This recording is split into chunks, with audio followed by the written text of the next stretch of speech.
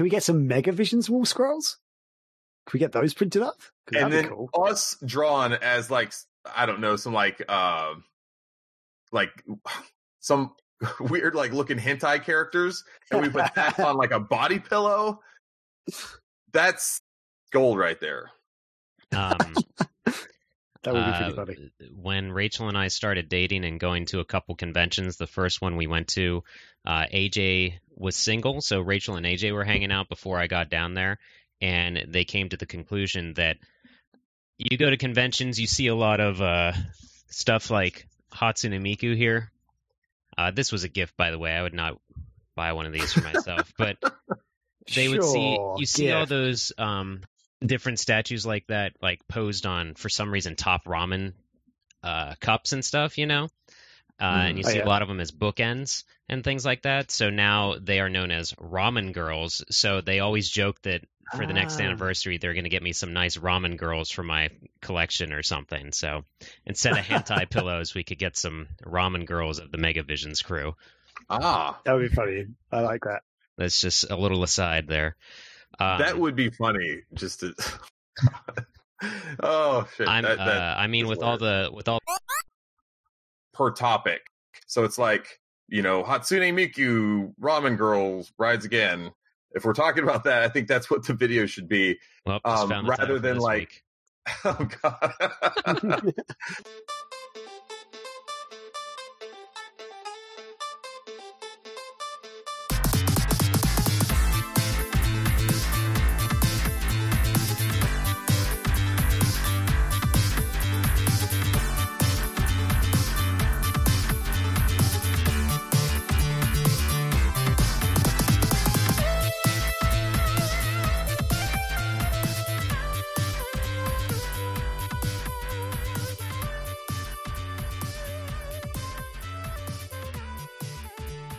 Hello, everybody, and welcome to episode 46 of the Megavision Show, the companion podcast to Megavision's magazine.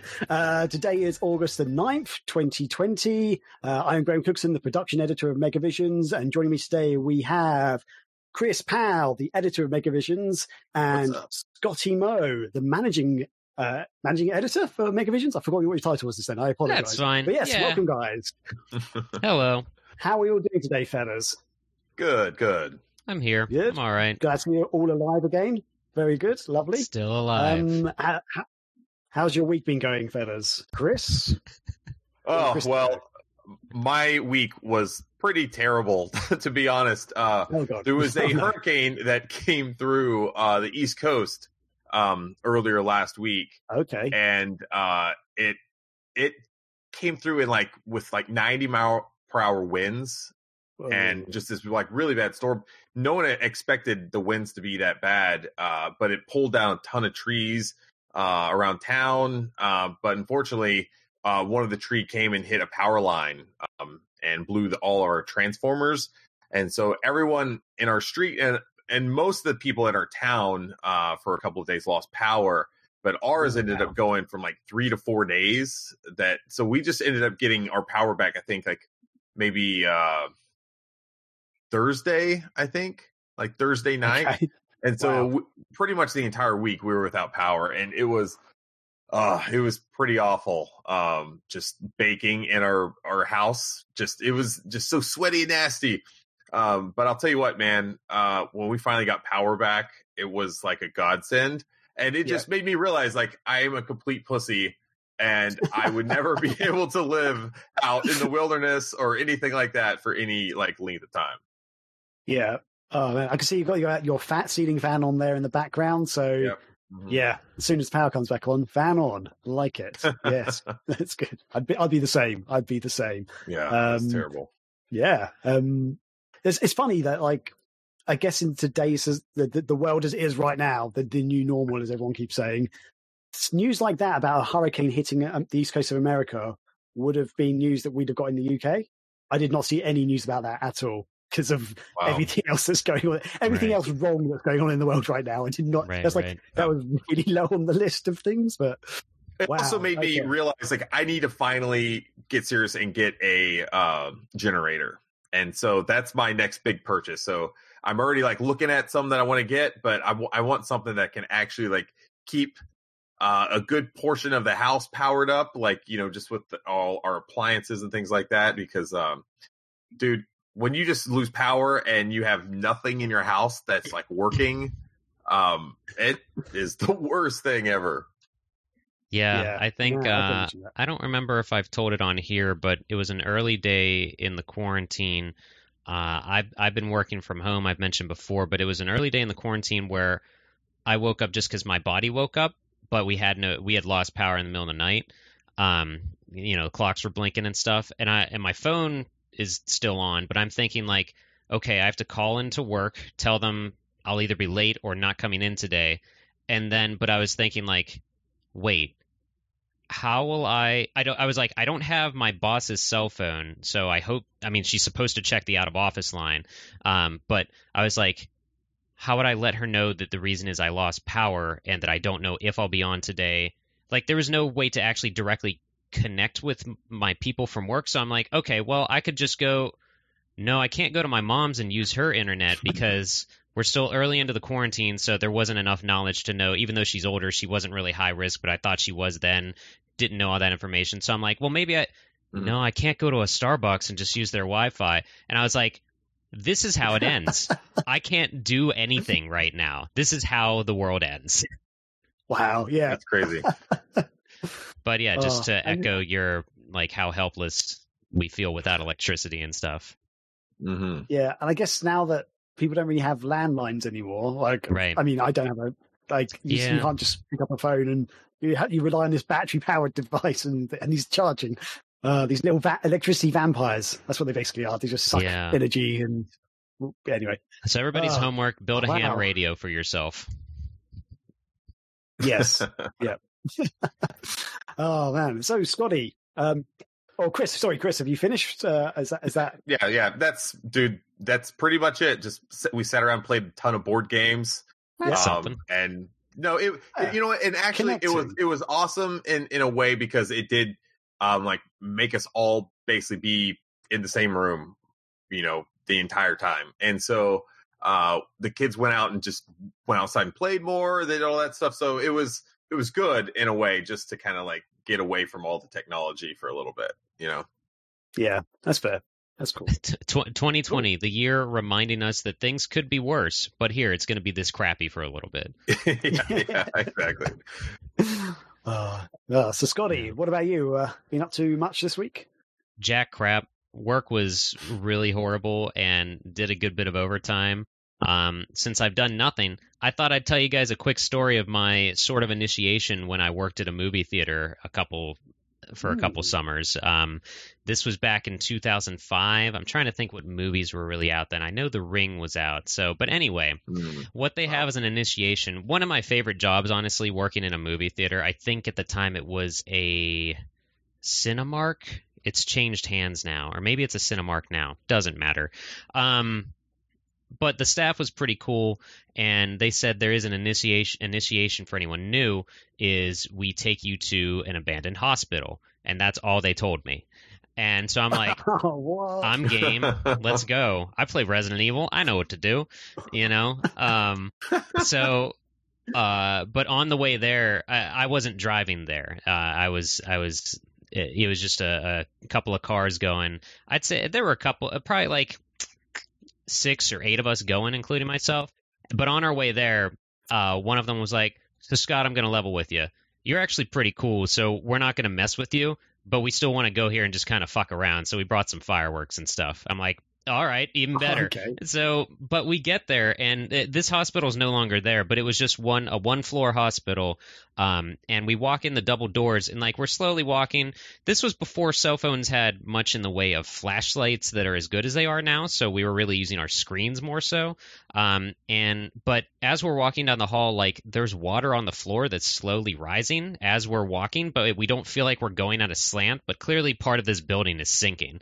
And like we would pass by rooms, and there'd be rooms with no mattresses on the beds, but the bed frames are there, and you still see the restraints and stuff. So they're like, oh yeah, this wasn't really a hospital. It was more of an asylum type place. I'm like, that's cool. I want to go now. Like, leave. Let's leave. And so, of course, while we're walking around, like, some doors are locked, some doors are open and everything. But and then finally, one of the douchebags with us just lit a firecracker and tossed it in a room without warning. So we were reminded that, oh, we have fireworks with us. But we're just like walking around and getting creeped out. So this was, I think maybe The Grudge had been out now. I think The Ring was out, but not a whole, it wasn't as mainstream to have those like Conjuring movies. And what's that one about the total Showtime hacks that have a fake ghost show, but then they go to a place that actually has ghosts in it. You guys know what I'm talking about? It's like Penitentiary or something. Grave Encounters. Grave Encounters. Yes. It's a good movie. Even if you're not into those, I recommend Grave Encounters. But so we eventually get to the cafeteria, and we look in, and it's just gigantic, and it's like probably 50-foot tall ceiling, like really up there. And we're like just looking around and, I remember someone found a basketball, and because it's a big room, just chuck it across the room and whatever. We're walking around. Somehow we missed it walking in, but in the middle of this cafeteria, amongst just wheelchairs and tables and chairs and just everything strewn about, there's a full car, like a full-sized car in the middle of this cafeteria, missing some doors, but the body of it, like wheels and all, are still there. So we kind of just goofed around, but it was still creepy as hell because there are no lights. We're just going off the power of our cell phones and everything, walking around this abandoned asylum hospital place. And I just remember it was one of the coolest things I've ever done, because it went from initiation for the dumb newbie to, oh, we're just buddies hanging out and being idiots in an abandoned hospital with fireworks. So I don't. So it worked then. Be responsible with your fireworks, please, and don't trespass. But that's what I did in 2005 or 6 or something. Oh wow! Oh my god! So that was actually pretty cool. How just out of curiosity, like in my head, this cafeteria has like big windows and like the moonlight shining in and stuff. Was that the case? Were they all boarded up? No, it was all like there must have been some sort of external light coming in, because definitely our cell phones would not be able to light up a room that big. So I want to say there might have been what's it called? Not sunroof. When you have Skylight? windows, skylight. There must have been something like that, because it definitely wasn't illuminated enough with just our cell phones. So that was nearly 15 years ago now, so my memory might be a little foggy on it. But so I haven't seen a lot of that crew in a while. But that was one of my best jobs, because the pay was crap, but free movies and a good kind of family work environment. I do remember another day that I could tell another story, but there was one really slow day, and it was only me and one other guy working. We just kept pranking each other throughout the day. But save that for another show. Yeah, that'll be another show. But I haven't told that story too often, so I thought it'd be fun to throw that out today. I like that. Yeah. So wow, that's brilliant. I love it, and I love. I've had jobs like that where the pay is crap, the job is kind of crap, but the people there make it actually quite fun and an enjoyable experience. So yep. Yeah, pros and cons. Yeah. For me, to be honest, I haven't actually been up to a huge amount this week. We've had a mini heat wave in the UK, and yesterday was like the hottest day for like 50 years or something ridiculous. I don't know. Ooh. And even though everyone's meant to be social distancing, apparently like red alerts were put out on some of our beaches because half the country decided to go to the beach that day. There's like pictures of, just you basically can't see the beach. It's just heads and bodies everywhere. So it's like, I love the idea that England sends out a red alert because there's just too many people out. This is like a national crisis. They've now got fears that all these people are going to get coronavirus, and and today there's a report that like one of the main motorways is blocked because again it's going down through a seaside town called Dorset, and it's basically wall-to-wall traffic going towards the coast, and it's just like, what? Just stay in your house. I know it's hot. God damn it! We don't really have air conditioning over here, so I was going to ask: is that not a common thing? Central air in England. I mean, I don't mean to be ignorant. We don't really need it. That's the thing. Like we do get some days in hot summers. Like we have had some really hot summers where it's actually been as hot as America, but we only have it for like a few days. So most of the year we don't need it. I wish that were the case over here. Yeah. I mean, offices have it. So like pretty much every vaguely modern office has air conditioning in, and most like, so, you know, shopping centers and shops. Yeah. Grocery stores, they all have it, but houses tend not to. Interesting. And my flat is quite new. It's like maybe 10 years old, like less than 10 years old. And, that doesn't have it. It's really warm in the winter as well. The only time I put my heating on is to test if my heating works, because my flat is really, in the winter, if I just shut my windows, it's like, it's hot. I only have the windows open because it's very, very well insulated. But yeah, so I slept in the living room last night with the door open to the balcony, and it was lovely and cool because the bedroom was way too warm. But yeah, so I guess, yeah, I don't really have much else to talk about. Although I did want to mention Chris's moustache right there, because that is looking epic, sir. It's not new. Electricity, you haven't have to trim it. No, but look how bushy it is now, coming out. Yeah, it's ridiculous. You're getting to the Robotnik stage of being able to twist it. I know that did say that. I want to basically have it to be like Please Robotnik. Don't do that. I don't know. I'm stuck in my house all day, and I'm just like, I'm not gonna cut this thing. I'm just gonna let it grow and see what happens. Right. You do have more chin hair going on, I've noticed. I don't know if that's on purpose or not. No, I just haven't shaved in a few days. So I literally said this morning when I was speaking of heat, like we don't have a fan in our bathroom, so as soon as I'm out of the shower, the side window's open, door is open, so get that cross breeze. But I was yelling to Rachel as I was looking at myself in the mirror. I'm like, all right, so when my hair gets down to my shoulders, that's when we think about haircuts again during quarantine, right?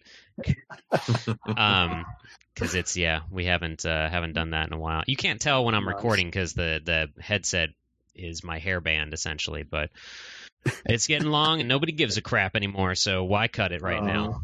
Exactly. Yeah, exactly. Yeah. I do have one kind of gaming pickup this week, but it's digital, so it's actually a modern pickup. So I've actually been, I assume you guys know that the Yakuza games have been slowly being released on Xbox One now, basically. Right. And Yakuza Kiwami 2 came out recently, so I've actually picked up Yakuza 0, Yakuza Kiwami, and Yakuza Kiwami 2 now on my Xbox One. They are available on Xbox Game Pass for free, basically, or I say free, the subscription, but right. But I've actually been paying. I've been paying for them because I want Sega to keep the franchise coming to Xbox and stuff, because I love the franchise. I don't really get to play as much, so I don't have a PlayStation 4, but yeah. So that's one of my pickups I've had this week. And yeah, I haven't played it yet, though, because I'm still trying to finish off Deliver Us the Moon, which I'm keep picking up and playing. I still love that game. So far, it's just a very good game. I mentioned it a few weeks ago on the podcast, but I'm going to start playing Yakuza after I finish that game. I want to be at a stage where I start finishing games once again, or at least get to a point where I'm like, get bored of a game enough that I'm like, I don't want to play this anymore, which does happen. Or if I'm enjoying a game, I want to finish it now. So, yeah, that's what I'm doing. That's my goal in life at the moment. Huzzah! Yeah, I hear you. That's pretty much it. No Dreamcast update. I have no dongle update. My dongle update this week is I have no dongle update. So stay tuned for more dongle news. But nice. I guess that brings us to the end of the introductions. And with that, we are going to have a quick break and we'll be right back after these messages.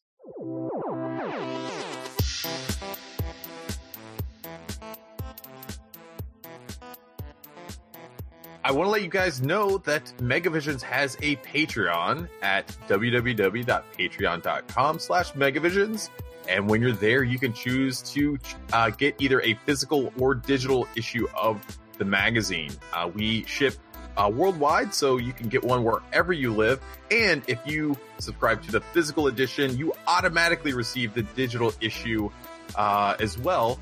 And we only charge your account when we're actually ready to ship an issue. So you don't have to worry about getting random charges that you don't understand why they're coming your way. We are very clear, and we let everyone know like the weeks leading up to when we're actually going to charge everyone's account. So anyway, please go check it out. Like I said, it's www.patreon.com/Megavisions.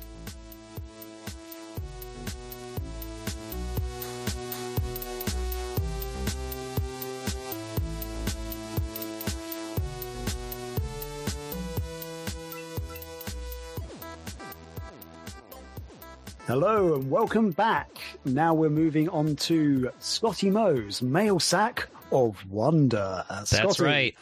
Let me unzip this bad boy. Get out my Game Boy Color. What? I'll just move that out of the way of the questions. Or for the questions. So we got Mr. Haru in our Discord asked, what was the most aggressive example where... Wait, what? What was the most aggressive example of media... What? Where a piece of media. Oh, okay. What was the most aggressive example where a piece of media went from 100% hype for you to then completely tank to 0? For myself, I followed my gut on this. I'm sure this will be the same for a lot of people. Mighty Number 9. That was the follow-up to all of Mega Man by the creator of Mega Man. I always want to say Shinji Mikami, but that is Resident Evil. Capcom. What is his name? I took a photo with them at MagFest a few years ago. I took a photo with them, and now where are we? I don't know. He's on my Instagram timeline. I know that. But this does not help us. No, nothing. Mighty Number 9. Huh? Akira Kitake. Oh, wait, sorry. No, I'm not going to pronounce it. Akira Kitamura? Keiji Inafune. Yep. Keiji Inafune. Well, that's not who says it. Wikipedia's either lying or you guys have got the wrong facts, because the creator of Mega Man is apparently Akira Kitamura. I think Inafune was been the designer or the director of those games, and so okay. I'm typing this. Yeah, Inafune was who I was thinking of, but it doesn't matter. Point is, Mighty Number 9 got people really hyped because it was one of the most successful Kickstarters, and it's the creator of Mega Man being let loose, doing his own thing, not tied down by Capcom or anything like that.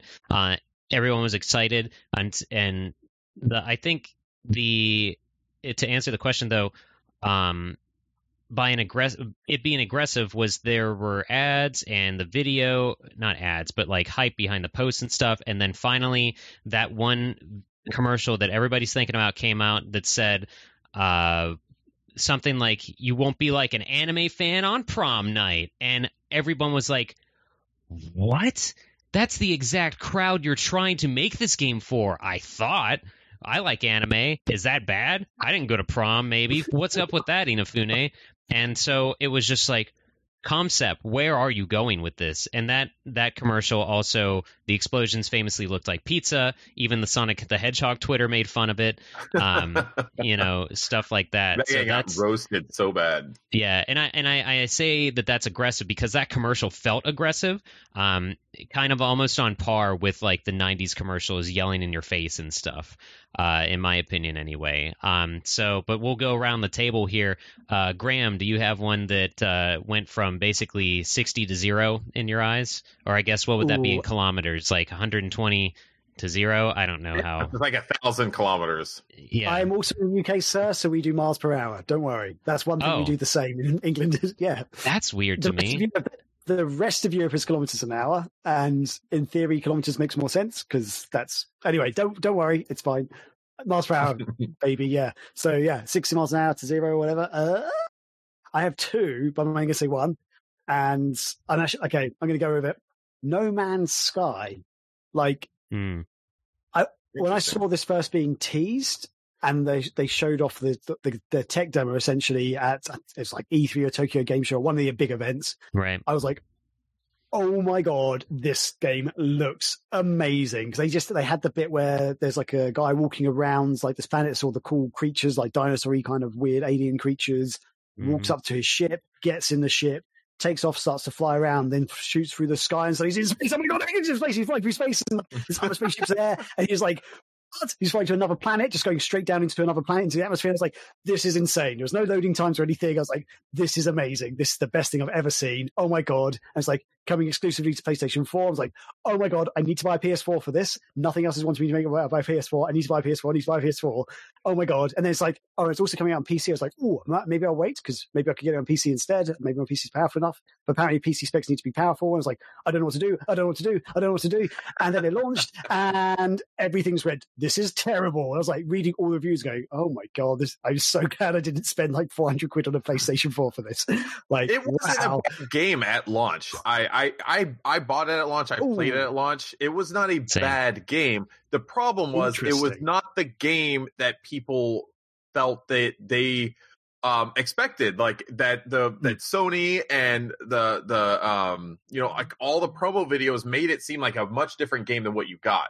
And I think if they were just I think that was their ultimate vision for the game. I just don't think they had enough time to get there, because now if you followed the development of this game, post-release, it is every bit and much more of the kind of the game that they showed leading up to its release, if that makes sense. So yeah, that's the thing. It is there now, but at the time of launch, it was so not. Yeah. And like, because I was expecting all these cool things. They were talking about like multiplayer, being able to like meet people and stuff, and do stuff together or whatever. Not necessarily full co-op or anything, but they're also explaining that like the part of the game is almost like a survival thing, like trying to get to the center of the universe. And then when you get to the center of the universe, more stuff happens. But everything I read and like people got to the center of the universe, like nothing really happened. And there's problems with the online stuff. People met on the same planet, exact same planet, because there's like trillions of planets you can actually go to. They actually managed to meet on the same planet. They were there, but they couldn't see each other and they couldn't do anything. Like it was like they were both there, but there's a video showing it. Like it just wasn't the whole online thing just wasn't working. It just did not work. Because at first, like people may not see each other for like years because there's so many planets, and you can name your own planets. But these two people found the exact same planet. They were walking around. It was identical, literally. But they were, and they're doing it live. They're like talking to each other, and it's like, dude, I can't see you. I can't see you. Oh, this is good. But I actually have the game now. I actually got an Xbox One in the end because they released the Xbox One, I guess, almost definitive edition. They had all the add-ons and extras they sort of released since the PlayStation 4 and PC launch. To be honest, I've played it for like half an hour. I started it and I was like, I'm not enjoying this game that much. Oh my God. I don't know why. I kind of thought I feel like it throws you into the deep end too much, because like you start on the planet, you're basically dying. You need to repair your ship, get oxygen or whatever, build a little base, do all this stuff. But I had like almost no idea how to do it. It sort of tries to guide you through, but at the same time, I was almost like the first time I played it, I died twice because I was like, I actually have no idea where I'm meant to be going. And some games I think that's fine, but for this game, I felt like it might have been better if you started off, I don't know, being able to do some basic stuff, then you fly, and then you crash or something, then you have to survive. But for this, I was like, oh my God. And I think I've got to the point where I could take off with my ship, and I couldn't leave the planet's atmosphere, but I found it really hard to land the craft. Like it was almost unintuitive. So I don't know. I need to pick it up again and start playing it again, because this is one of those games I really wanted to play, and eventually I did get it, but yeah, that was just a massive letdown for me. Like the amount of hype that I had for it. Because I don't know if you remember, Chris, I was like, oh my God, this game looks insane. Like, yeah, because everyone knows I'm not a massive PlayStation fan. I do have PlayStations. I do enjoy games on them, but I don't get hyped up about them at all. Whereas this was one game I was like, oh my God. Yeah. And so, oh well. But yeah, cool. Yeah. So, Chris, what about you? Man, that's a tough question because I've been sitting here thinking about it. I think we also just picked the pitch perfect examples that the masses have stories relating to these same games. So I would say for me, it was probably the Nintendo 64. Here we go. Buckle up, folks. It's time for Chris's weekly. The N64 sucks. Get in or get out. I was out before I was in. I'm going to have to troll you again this week in the video, Chris. I don't know if you saw the video that I put out. I trolled you last week. So you'll see. You'll see if you watch it. All right. No, like I remember I was excited for the N64 early on.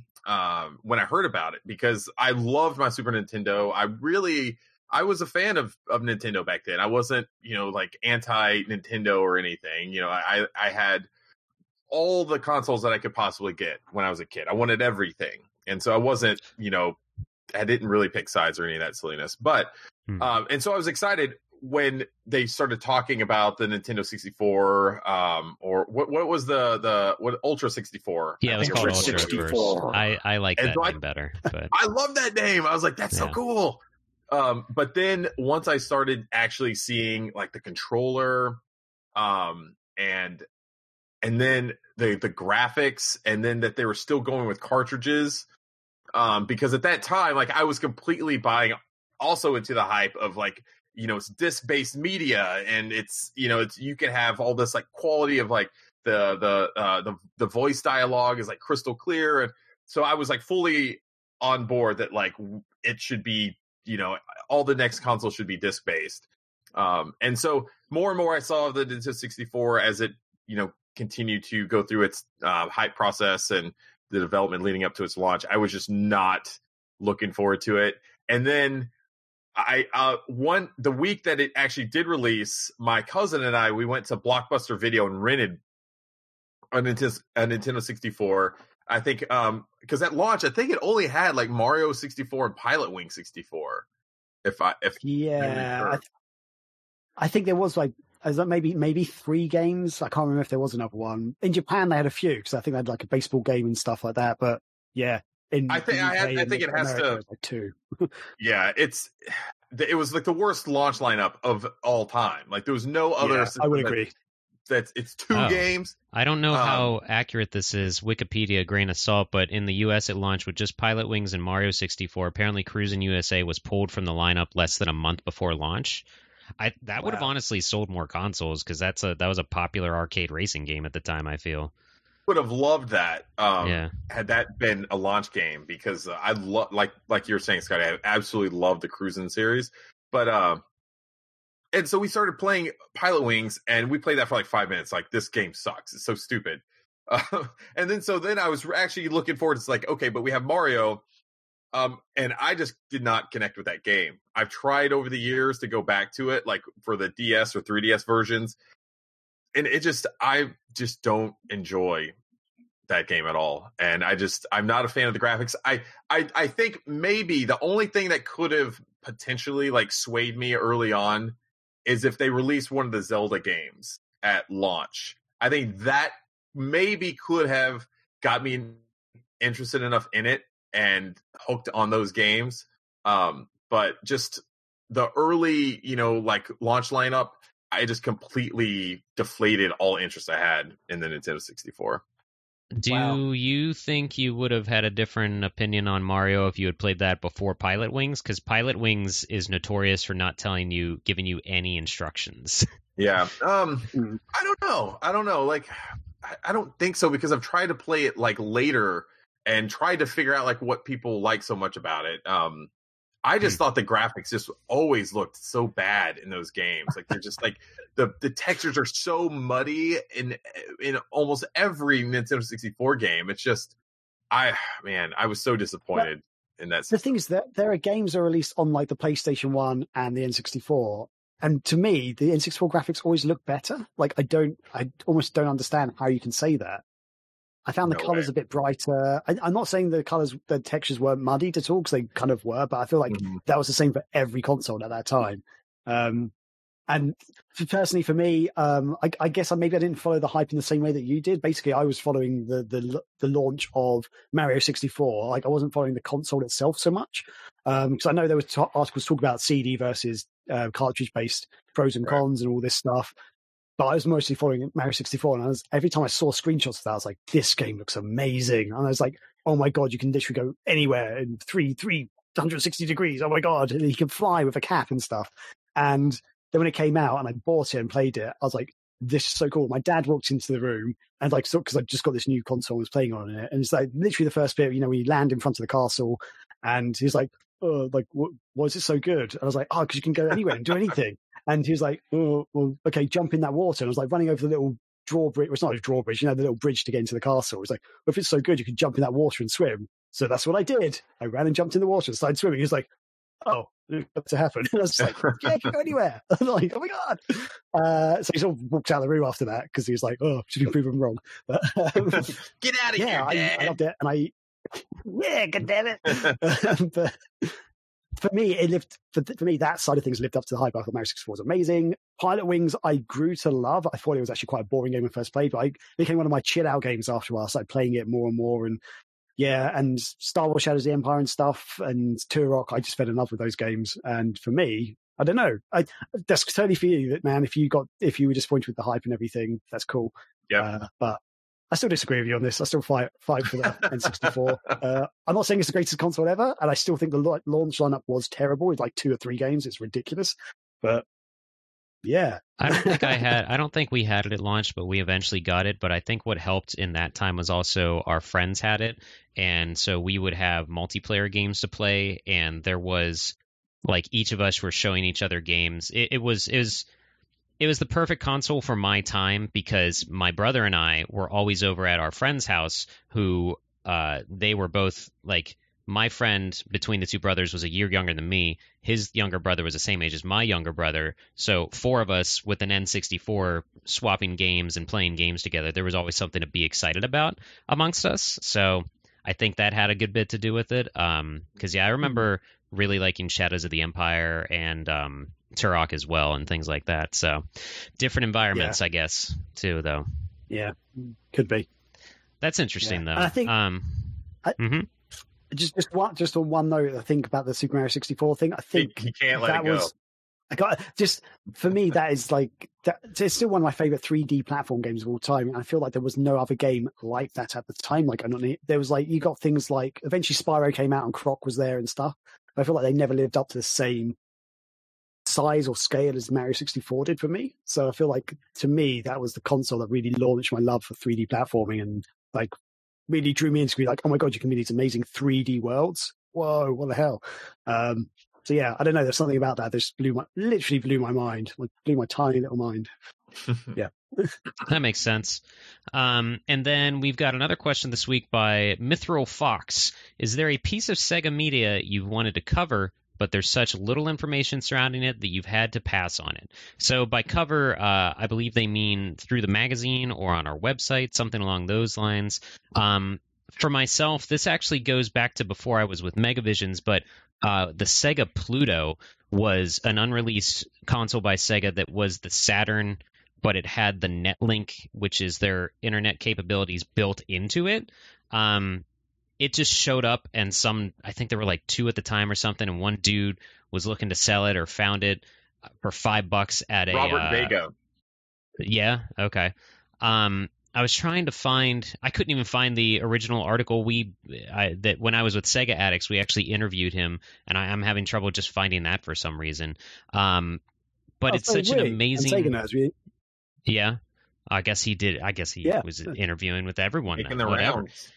Yeah, I thought we had exclusive there. Yeah, I think what did it say here? It went on sale somewhere up to almost $15,000 or something like that. Just what a weird thing. Another concept console that just never went anywhere, and there's really not that much information on it still.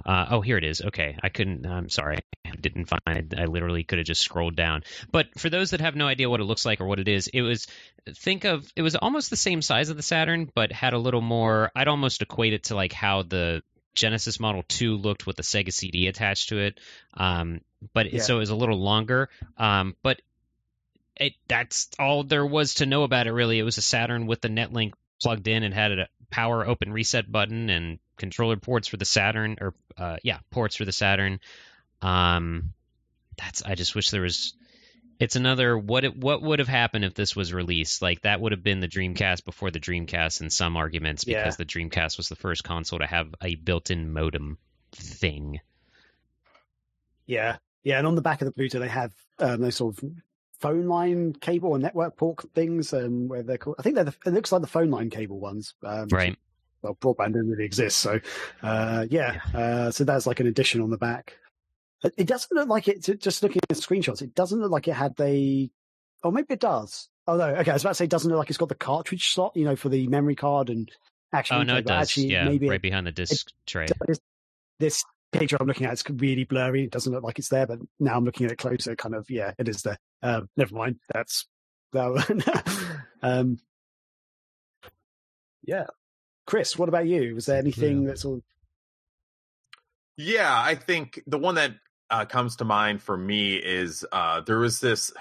So Sega had a first-party game in development during the Genesis era called Jester, and it was supposed to be a platforming game, but it was going to be, I want to say it was going to be developed like in-house at Sega of America. And it was supposed to be a new major mascot character for Sega, was what they were going for.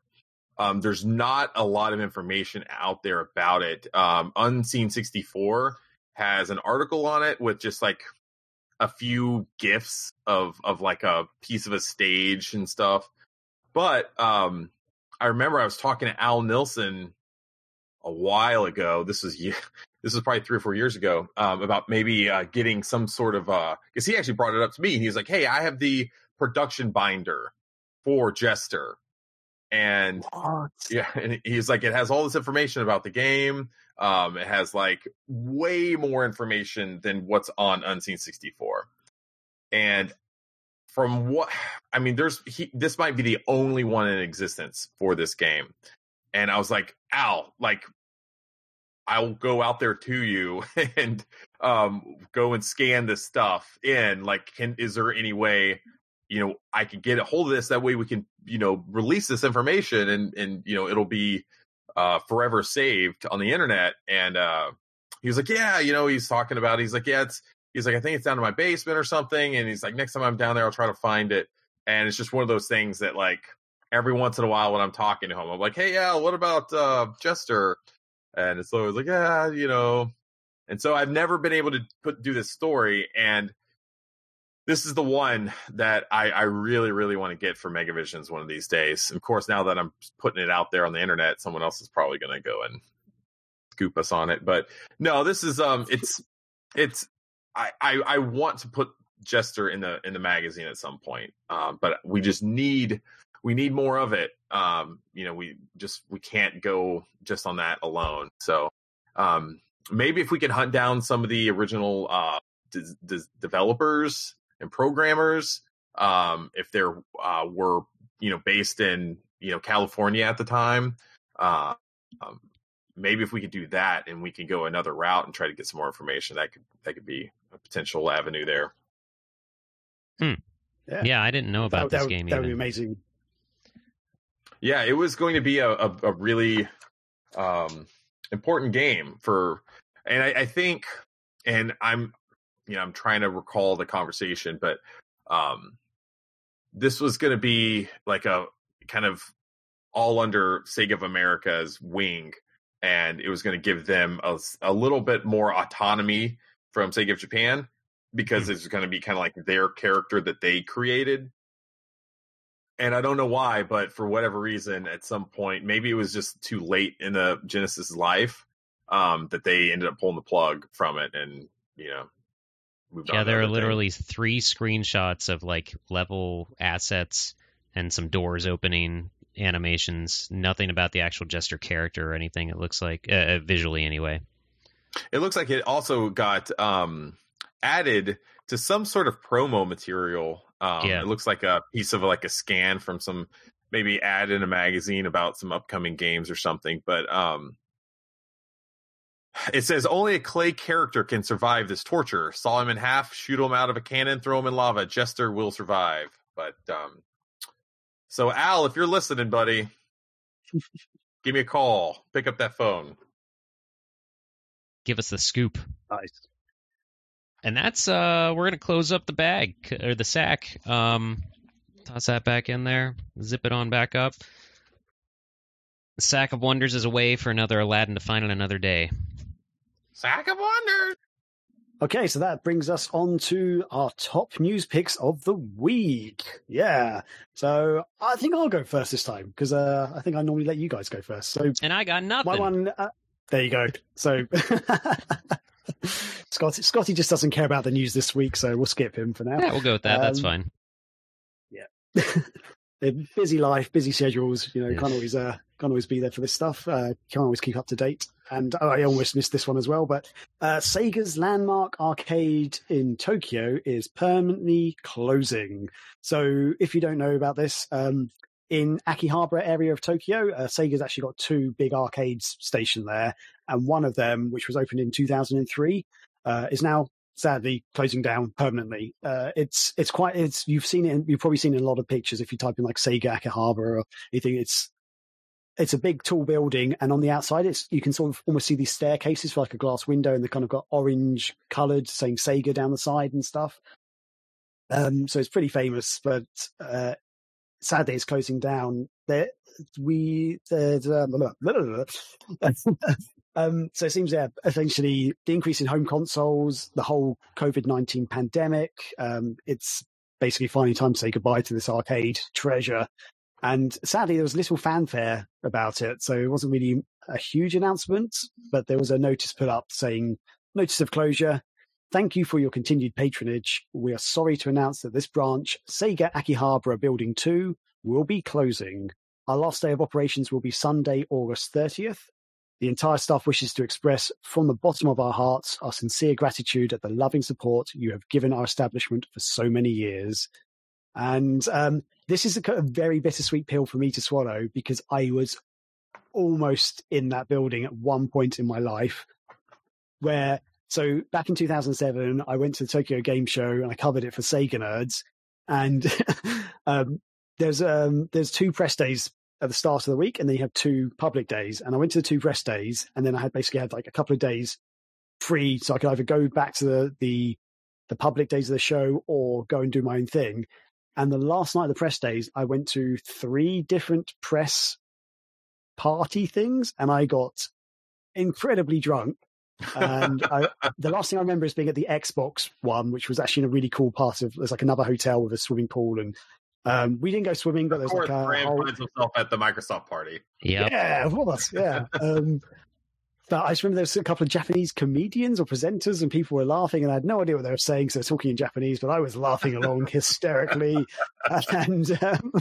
And it was a great night. And then the next day, one of the sort of other journalists I sort of got to know while I was out there, he was like, "Hey, why don't you come with me into Akihabara? We can go and check out some of the shops, to see some of the sites." And I was like, "Yeah, let's do this." And we sort of organized it the night before. And then the next morning I woke up just like, I do not feel good. This is not a good day. But I really wanted to go into Akihabara. So I got up, I sort of showered, I got dressed, and it was, Japan gets really warm and it's like quite a hot time of the year. I mean, it wasn't the height of their summer, but it's still pretty warm. And yeah, I was just in Akihabara. We went into a few game shops and stuff. There's a story I can tell you for another day about going into one of the game shops. I was just like, what the fuck? We got some food, got some lunch, and then we went down one end of Akihabara where the shops and stuff are. And then we walked up the other end where like the Sega arcades are and stuff. And we walked into building 1, which we just went in the ground floor in that one. And we sort of in there, and it was pretty cool. We looked around, played a couple of games, and we're like, let's go outside. Let's go and check out what we want to do next. And we're literally standing in the street opposite Sega Akihabara Building 2, seeing the cool stairs. I think I took a couple of photographs, and we were outside it, and then we decided, let's go and see something else. And I was like, yeah, okay, that's cool. We started walking down the street, and then something just hit me. I was just like, ooh, I do not feel good. And then I sort of had a bottle of water, and I was like, I'm sorry, dude. I've got to bail. I've got to go back to the hotel. I feel terrible. Because our hotel was a good half-hour train drive away. It's like on the outskirts and near where the Tokyo Game Show was, so it's not in the center of Tokyo. And I was like, that's okay. I'll go and do my own thing. I'll go and do some sightseeing. And he went off and he saw some cool temples and stuff. I think he went to the Akihabara Building 2. He did his own thing for the day. Showed me some pictures later. But I just felt terrible. And in my head, I was like, I could go tomorrow, or I could come back another time. I can come back to Japan anytime, The next day, I actually went to the public event. So I thought I'd check out what the public event is in case I missed anything. The public days at Tokyo Game Show were insane. Oh my God. Like, at the press events, on the press days, I would queue maybe half an hour maximum to play a game. On the public day, every game was at least 3 hours long, the queues. And I went there, I sort of queued up with one little bit and did not enjoy that at all. And I left and I was like kind of exhausted. And I thought going to Akihabara again, but in the end I didn't. And then I think the next day was my final day and I left. So I didn't get to go to it then. And in my head, I was like, yeah, I can come back to Japan anytime. It's now been 13 years. I haven't been to Japan since. Jeez. So screw you, past Graham. You an idiot. You ruined it for future Graham. Damn it. So yeah, I hate past Graham. He's an idiot. So yeah, Man. So that's my news, and that's my personal painful bit of news for that. My to equal your pain, but probably not entirely at all. My brother is currently overseas, and he was in Okinawa, and he took a picture of, I don't know if it was this one, but one of the Sega arcades from out of the entrance. And I was just like, oh, go in there, get me anything, a token, something, anything. He didn't get me anything, so. He's bad at getting gifts. I'll say it on the internet. I'll say it to his face. He's not the best gift getter. That's painful. So I've been close hereditarily or whatever. Yeah. I've had a relative over there. Yeah. So I'm sure Chris has been there 5 times or something by now. Nope. Yeah. Never actually been outside of an airport in Japan. Okay. Yeah. So I've stopped in a few times, but unfortunately I always want to go, but one last thing to say about this is that it's interesting because Sega just recently announced that weird cloud-based arcade thing that they were doing. Fog gaming, everybody.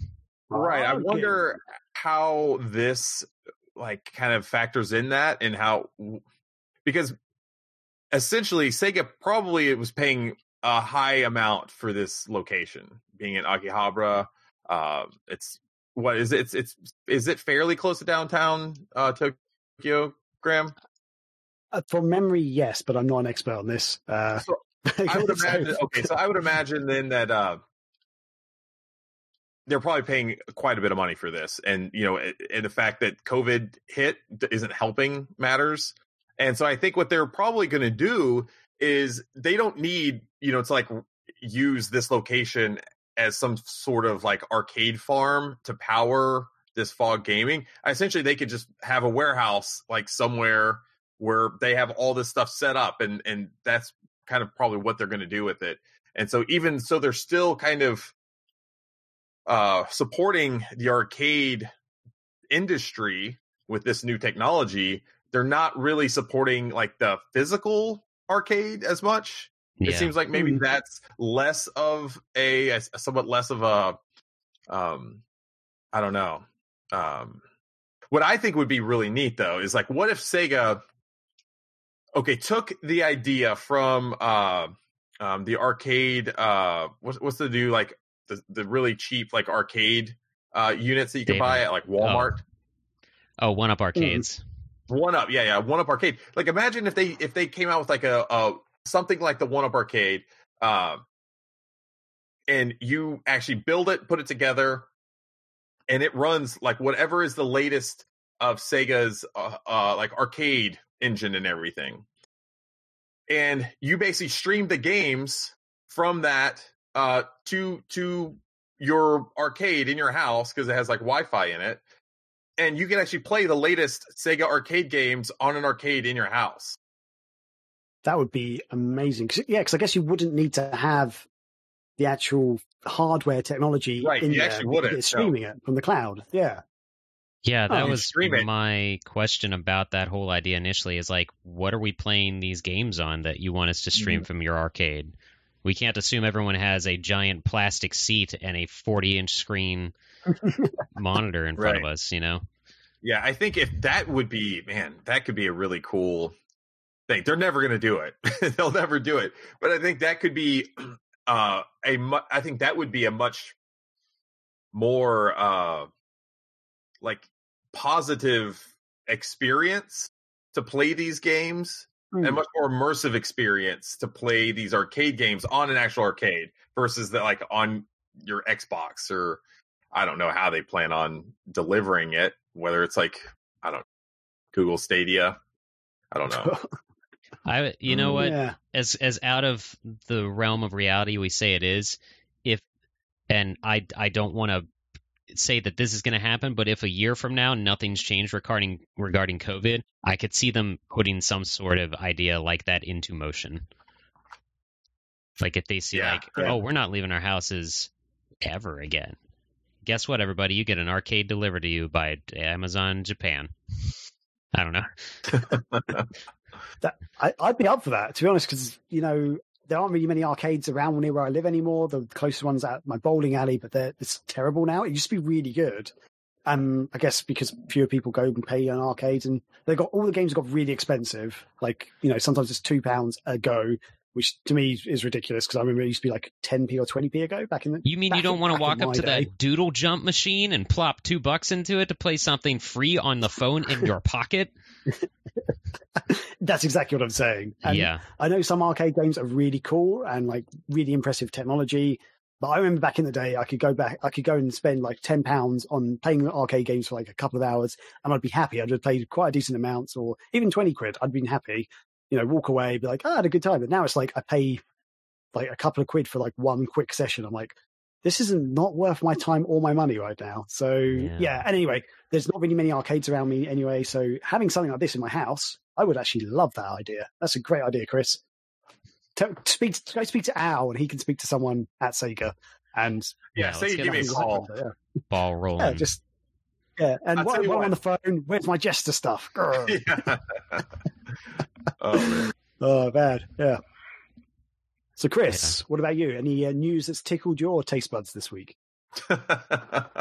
Oh, man, my taste buds were quite tickled by this piece of news, Graham.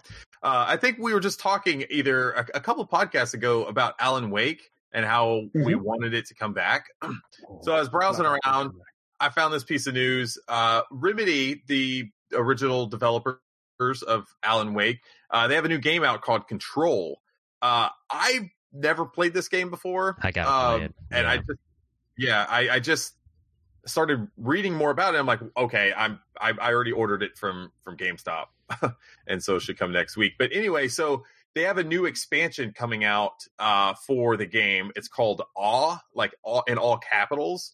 And apparently, this is like the first piece that's going to connect Control and Alan Wake in a shared universe that they're calling the Remedy Connected Universe. So all of their games from now on are going to be part of a shared universe that, so you'll start seeing more stuff from Alan Wake make its way into the game and other games by Remedy. And I think this is a really, really cool thing that they're doing here. Okay, so to be honest, I'm a really big fan of Alan Wake, but I don't really follow Remedy that much. What is Control and what's it about? Like, I never even heard of this game until you mentioned it to me literally just before the show. I'm sorry. Sorry. We're pulling Graham out from under his rock again this week, everybody. No, I'll say a quick thing about Control. I know that I need to play it. I had zero interest in it at first because Remedy did Quantum Break. Was that what it was called? Yeah. That game got panned so hard, and that was the first thing they had done. Here we go. Graham loves it, of course. Gay. I don't understand why that game was panned. It's a very solid game. There's nothing wrong with it. I agree with you, Graham. I haven't played it. Game. I can't say anything. It was an Xbox One exclusive. I haven't touched it. I feel like if that was released on the PlayStation 4, people would have been going nuts over it. But it was on Xbox, and for some reason, everyone was like, this game's not that good. I was like, it's actually really entertaining. What is wrong with people? Never mind. So okay, move on. What Control is a different game, but from what I was hearing about it, it gets batshit insane in a lot of parts, and there are definite hints, and everybody was like, "Oh, this is definitely in the same universe as Alan Wake." But there was I might be speaking on my butt, but there was not anything confirming that in game. So I guess that's what they're doing with this, which is pretty cool. So we all need to play Control. What the game is about? I don't think I want to tell you. I think I want you to just dive in and try it. Yeah, don't look it up, Graham. Just go and stop it. Stop it. I'm slapping your hand off your mouse right now. I am closing my tab. I just opened up to actually look at the game. So yeah, just close that tab. Yeah. So it's probably real cheap. I'll go and buy it. So I would like to say one thing. So Sam Lake, who's Remedy's creative director, he did have one quote that he put out in this. He said, what took place in 2010 in Alan Wake is one of the cases that the Federal Bureau of Control has been investigating. The Awe expansion is the first official Remedy-connected universe crossover event, bringing more Alan Wake lore into Control. So, okay. And I guess they did have an early development of Alan Wake 2 in the works a couple of years ago, but I think that they ended up just canceling it. It said they're one of their director of communications said that the game just didn't pan out for kind of their future plans. But I like this idea that, you know, even if we never got another full Alan Wake game, I like the fact that now Remedy can continue to tell Alan Wake's story throughout their future games. And so we'll still get some bits of Alan Wake in there. Yeah, that's fair. Yeah, I think that's good because I was really sad that Alan Wake 2 wasn't coming out because I loved Alan Wake. I loved Alan Wake's New Nightmare, the Xbox Live Arcade only American Nightmare. Sorry, and now I think of Alone in the Dark New Nightmare, which is a completely different game. Oh, sorry, very different. Yeah, very different. So that's pretty cool. I like that idea. I'm going to buy this game. I'm actually Googling to buy it right now, but I'll buy it at the end of the show. In this one section, I've convinced Graham to buy two things. I've got to get Control, and then also whatever unnamed Sega Fog streaming arcade will be coming out in the future. So yeah, that's a success for me. Pretty cool. We tried playing Alan Wake last Halloween and just reminded of how rough those controls are. But I would. Oh, that's why I recall I haven't played Control yet, because since we had just like Alan Wake, we had started playing that, and I heard so many people comparing Control to Alan Wake. I'm like, I got to finish Alan Wake before I jump into Control now, because I feel like I'm doing it a disservice somehow. And also we had watched Twin Peaks recently when starting that game, so it's definitely fun if you go from the Twin Peaks like kind of vibe and jump into that. I think it's pretty cool. Yeah, it was very much a I've said before that Rachel is not a gamer, but she is always interested in games. But Alan Wake was one of those things where like it wasn't a time where I was like, hand me the controller, why are you not getting through this part? It was anytime it was those fight scenes and evasive scenes, she was like, I want to see where this game's going, but I cannot do this. You need to get me through this part. I'm like, that's fine. These controls are not great for this game, so I understand. Okay. So we got to power through it. Fair enough. Cool. There you go. There we have it. So I guess that will do it for the news this week, ever since Scotty doesn't have any. So that's cool. Awesome. We will take another quick break. I like how he keeps kind of throwing it out there. Yeah. Scotty didn't do anything. I'm sorry. Apologies, Scotty. Apologies. Anyway, that's all right. I'm worthless. I understand. That'll do it for the news this week. And we will be right back after these messages. What's up, guys? We are on Twitch 3 days a week, sometimes more, sometimes less. What is the internet? But if you go to twitch.tv/Megavisions, Monday, Wednesdays, Thursdays, you will see us playing everything from Phantasy Star Online 2 to Anarchy Reigns on our Thursday night throwdowns, which we do also invite the community into. And we have coming up on there to be hosted on Twitch is the 24-hour Dreamless Dreamcast Marathon on September 12th. Mark your calendars, but otherwise check us out any day throughout the week. Keep an eye on twitch.tv/Megavisions.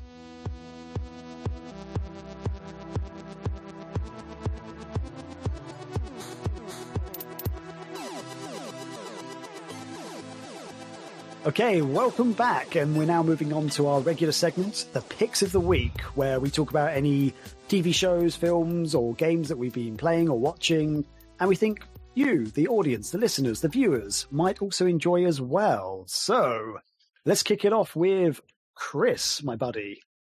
What is your pick of the week? My pick is Tales from the Loop. Have you guys heard about this? Yes, It's a series on Amazon. No, I know about the art that it's based on that I need to look at, and I do want to see this show, but go ahead. I've been sleeping on this for a long time because it's one of those that every time you turn on your Fire Stick or Fire TV, there's like an ad for it in that little small rectangle thing. And it looks kind of neat. I've even watched the trailer once or something, and I was like, oh, that looks kind of neat. But I for some reason, I've really been in, you know what it is? I know it. The whole UFO disclosure that the New York Times is doing, which is some really amazing stuff. Like, that's got me really back into the whole like sci-fi stuff this Thank past you, Tom month. DeLonge. And hey, he's doing the Lord's will right there. Like, no, he's batshit crazy, but I love Tom DeLonge. So anyway, I've been looking for some new sci-fi stuff. I've even gone back and started watching some Star Trek. But a couple nights ago, we were sitting down and I was like, hey, let's check this out. And so we started watching it, and it's actually a really fun show. I'm really digging it. So the idea is this old man has built this machine underneath this like small town in like Ohio or something. And it's basically, you don't really know what it is, like the loop, but they've got some sort of giant black sphere that powers the whole thing. And it's sort of, it looks like it's an alien object or something. And so they just do all these experiments and they try to solve what can't be done, essentially, just like unlocking mysteries, all this crazy stuff.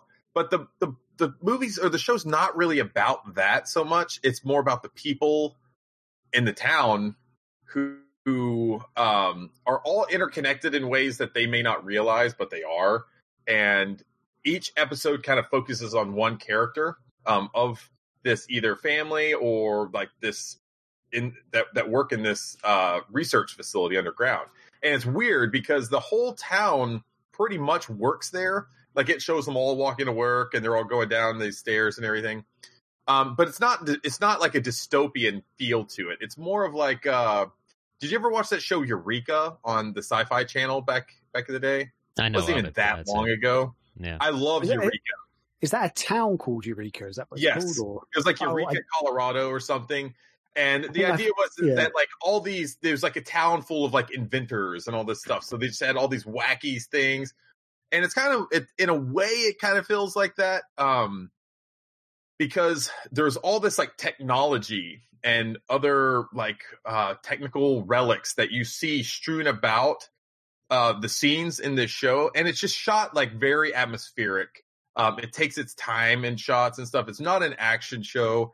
It's really kind of hard to pin down, but I really, really love like just the sense of wonder that you kind of get when watching this show. And it moves very slow. I will say that. Like, it's not the first episode is probably the best, and it has probably the most action in it. But outside of that, a lot of them are more slow. But they're really cool. Like, there's this one episode about this guy who he's kind of down on his luck a bit. His son has recently like gone into a coma, and he's kind of picked on at work. He kind of works not in a very like prestigious job. He goes out and like, he's kind of like a mechanic, and him and his wife aren't getting along very well. And like, it's getting close to where I think she's going to leave him. And they started getting these break-ins like on their property. And she's like, you know, like yelling at him and saying that, you know, he can't protect them and all this stuff. So he starts kind of going a little crazy and ends up taking an advance out at work so he can go buy this this machine that kind of looks like an AT-AT from Star Wars. But you put on this like backpack and this glove, and it's got this one giant arm claw in front of it, and it will mimic like anything that you do. And so this one guy who he bought it from was using it like in a scrap yard. So he'd go and like pick stuff up and move it and stuff. But he bought it from that guy as like a personal defense system. And so he'd be like walking outside and his like little giant robots following him. And because he's like going to punch like anyone that comes in. And it's just like really weird stuff like that. It's so trippy, but dude, it's a lot of fun. And it's like a cool show where like if you just want to chill out and just kind of watch something that is just like real kind of smooth and chill, it's a great show to watch. This is very much on my radar. The show is based off of Simon Stålenhag. He's a Swedish artist. It's based off his artwork. Mm-hmm. I plopped you guys a link in our chat. Cool. Because his artwork is amazing. It's sci-fi, and if you took the movie The Fog and then put giant robotic type structures in there. So one of them that I'm looking at is literally what you described, Chris, with that orange and white AT-AT, but a kid's got the backpack on and his claw, and you can see him kind of trying to manipulate it in a field. Another one that I'm looking at, these are all paintings, is very much like, what's it called? Like a clover leaf of intersections for the interstates, merging lanes and stuff. And there's like this, it looks like a giant, what would have been a Sonic. It has a Sonic face and then a white glove, but it looks like it's like laying over top and just died on this freeway. So the pictures, and there's another one of this big two-legged beast that has like 30 tethers going to the ground off in the distance on the side of the road, and you see a bunch of people looking at it and stuff from their car and everything. So all his paintings are very much these still moments of the sci-fi world in the future, where you see this moment and you're like, what was this world like before everything suddenly stopped, and this is what I'm looking at right now. It's very cool artwork, and I do really want to see the show because it's weird, but a show is based off of paintings. Yeah, I didn't know that, and now looking through this, it's absolutely 100%. Like there's just a lot of the vibe, and you'll see that a lot. And it's stuff that's not even really consequential, or at least you don't think it is at the time. It's just like you'll be passing by and you'll see like an old robot just sitting in a field, and it's just like a passing shot. You know, it's like, and so and that's what's kind of neat. And I think what's kind of neat, cool kind of world building and lore that they're doing is just like there's all this just stuff scattered around. And there's this one girl that gets this. It looks like almost like a not like an urn, I guess, but it's like something you would put in like coffee or something, you know, those old like coffee mate looking things you'd carry with you to work back in like the 80s. Like thermos. A flask. Thermos, like a metal thermos and stuff. It kind of looks like that. It's weird. A space age thing, a thermos. And so she finds out that like if she puts this like new like some sort of crystal or something in there, and she detaches these rings off of it, that it actually stops time. And so her and this guy that she kind of has a crush on just stop time and spend like months together, and they're like going into all the businesses and like taking stuff, and they're going into people's homes and just like living in their home and stuff, because it's like these people are gone and they can just kind of do whatever. It's really just it's really kind of neat. I really am digging what they're doing. So are all is it like quite an episodic show that each episode's very different, or is it like a one long storyline that flows that you kind of have to follow each episode? Yeah, you definitely need to follow each episode, because there is stuff that's like, because like I said, they're interconnected. Like, and it's more about like the people and their relationships on how they're kind of interconnected, and the things that, you know, someone does and how it kind of affects someone else, like indirectly even. And it's just, it's really cool. I definitely suggest checking it out. Cool. Now that you started talking about it, I watched a lot of stuff on Amazon, and the adverts have come up while I've started watching an episode, but I'm very much a skip advert kind of person. So I know now, I kind of vaguely know what you're talking about now, because when you first said it, I said, I've got no idea about what the show is, but yes, I've seen trailers for it. But yeah, I'll check it out. It seems quite interesting. Yeah. Yeah, nice. I love like the world that this whole thing is, because another neat thing is like you don't really know when it's set either, because the town, it almost feels like it's from like an alternate, like maybe 1950s, 60s, where like the sci-fi stuff is like the way the small town is laid out and everything, and how it has kind of a main street, but you'll see newer vehicles and stuff that aren't from that era. And so it's kind of weird. And I'm trying to watch it and figure out if I can pin down like what like decade or time frame it's set in. Okay, that's cool. I like that. So let me know if you guys check it out. We'll do. Stay tuned, folks. On that note, anybody listening or watching, if you check out our recommendations, let us know. We're curious to hear what people think of the stuff we're recommending. Yeah, definitely. Yeah, if you hate it, if you think we're all idiots, please do tell us. But if you're loving it, even better. Great to hear. So, Scotty, what is your pick of the week? Yeah, I kind of stumbled upon this because during my quick lunch breaks, I wanted to get into a show rather than spending half of it looking for a video or something to watch on YouTube and then finally watching a portion of that video. So on Netflix, there is the Transformers War for Cybertron trilogy. Siege is the full name of what I'm watching. It's animated. It's CG. It's declared as anime on Netflix. I'm not sure how anything gets, but there are no humans in it. I want to first clarify that this is the Transformers, baby. This is not Michael Bay's Transformers, but really Shia LaBeouf and Mark Wahlberg. No, Transformers. It's definitely for G1 Generation 1 fans, and fans of even I'd say the War for Cybertron, Fall of Cybertron games on PS3 and 360.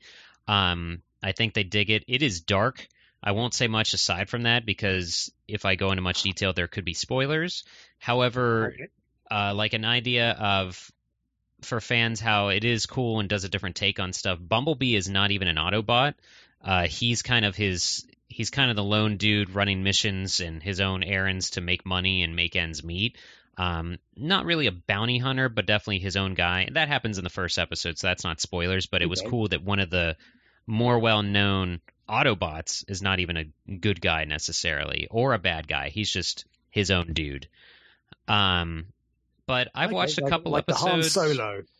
I don't know that he's that. I don't know. And also, I'm tired of everything getting compared to Star Wars, but that's me. Bumblebee is cool. Sorry, Graham.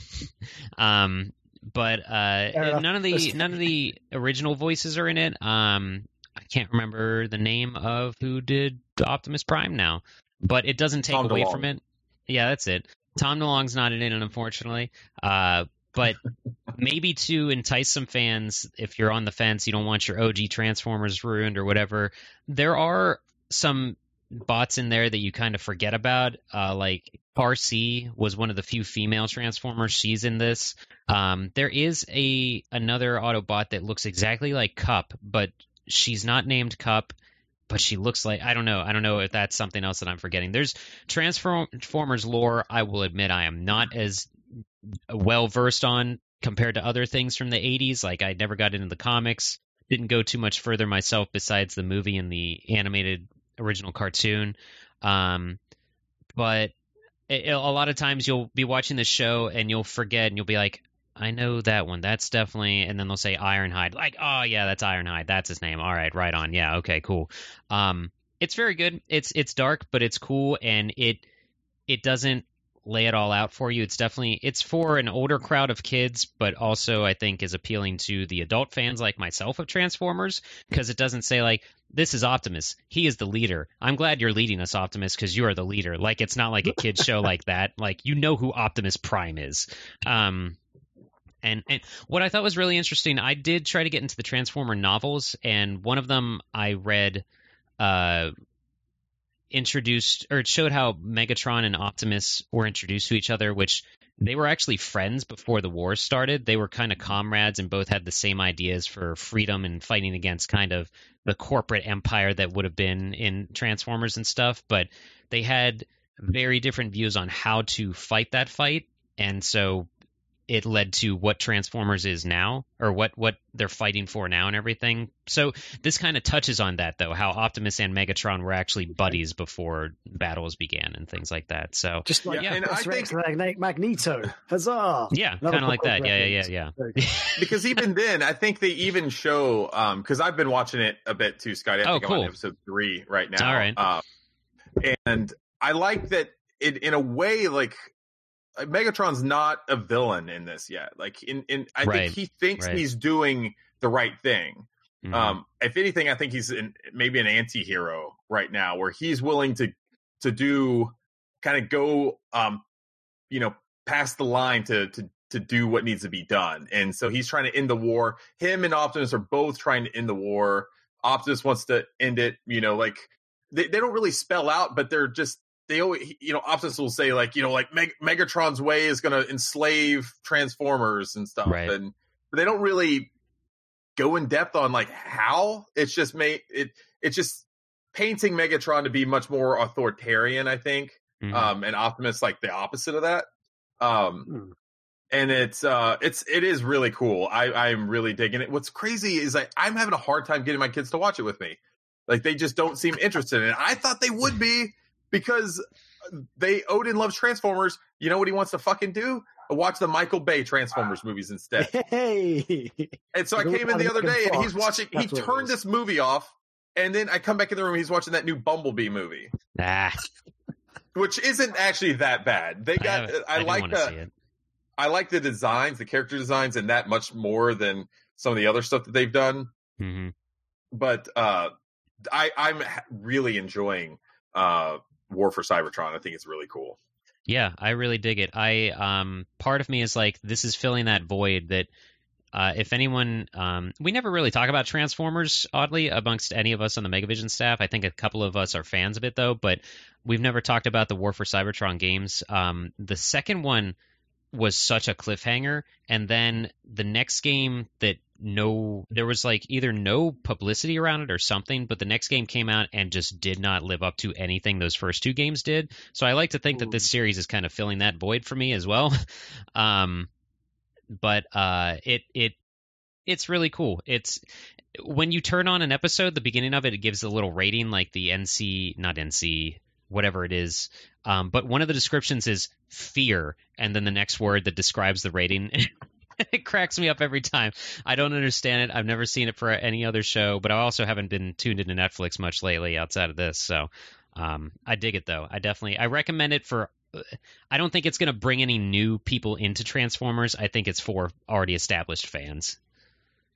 So yeah, maybe that's the problem your kids are having there, Chris. That maybe even though they like the Transformers Michael Bay stuff, maybe because it's not maybe this is more for the old school people. But there you go. I think the reason is that they grew up with the Michael Bay stuff. That's the first Transformers stuff they saw. Yep. And so that's what they connect it with. And when it's not that, and they say these G1 where it's more kind of, I guess, simple designs, or I don't want to say simple. You're telling me.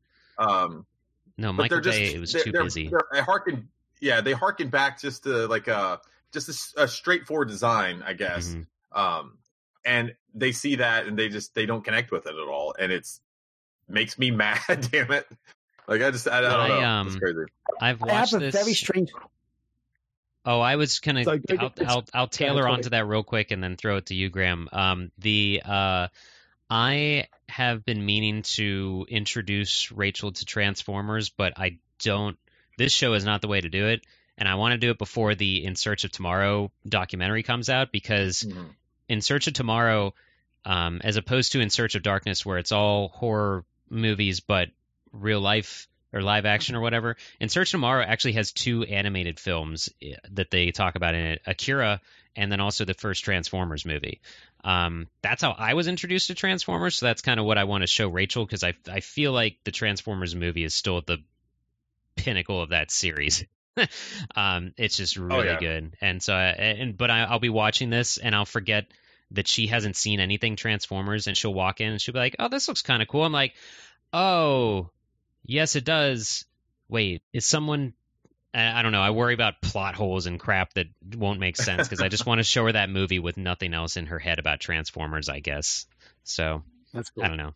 But that kind of leads into, if they were introduced to Transformers through the Michael Bay produced explosion party time, whatever, that might be why they don't care about this as much. Yep. What were you? What's your question, Graham? You said you had a question? Yeah. So it's a really weird thing, but in this new cartoon, just because that's so bizarre, but when the robots are doing stuff, or if there's are there any little small robots in it at all that maybe don't talk at all? Not really yet that I've seen. Well, you have mean? You should have sound waves, like little guys, but I think they can talk too. Oh yeah, he has a pterodactyl that doesn't talk. Yeah, his cronies like Razorbeak and I forget the other names. There was one thing in one of the Transformers movies. I can't remember which one. The Michael Bay Transformers movies. I can't remember which movie it was or anything. There's a bit I know exactly what near the start. Go ahead. Okay, there's like this weird little robot thing that did something near the start, which sort of set all the events for the movie up or whatever.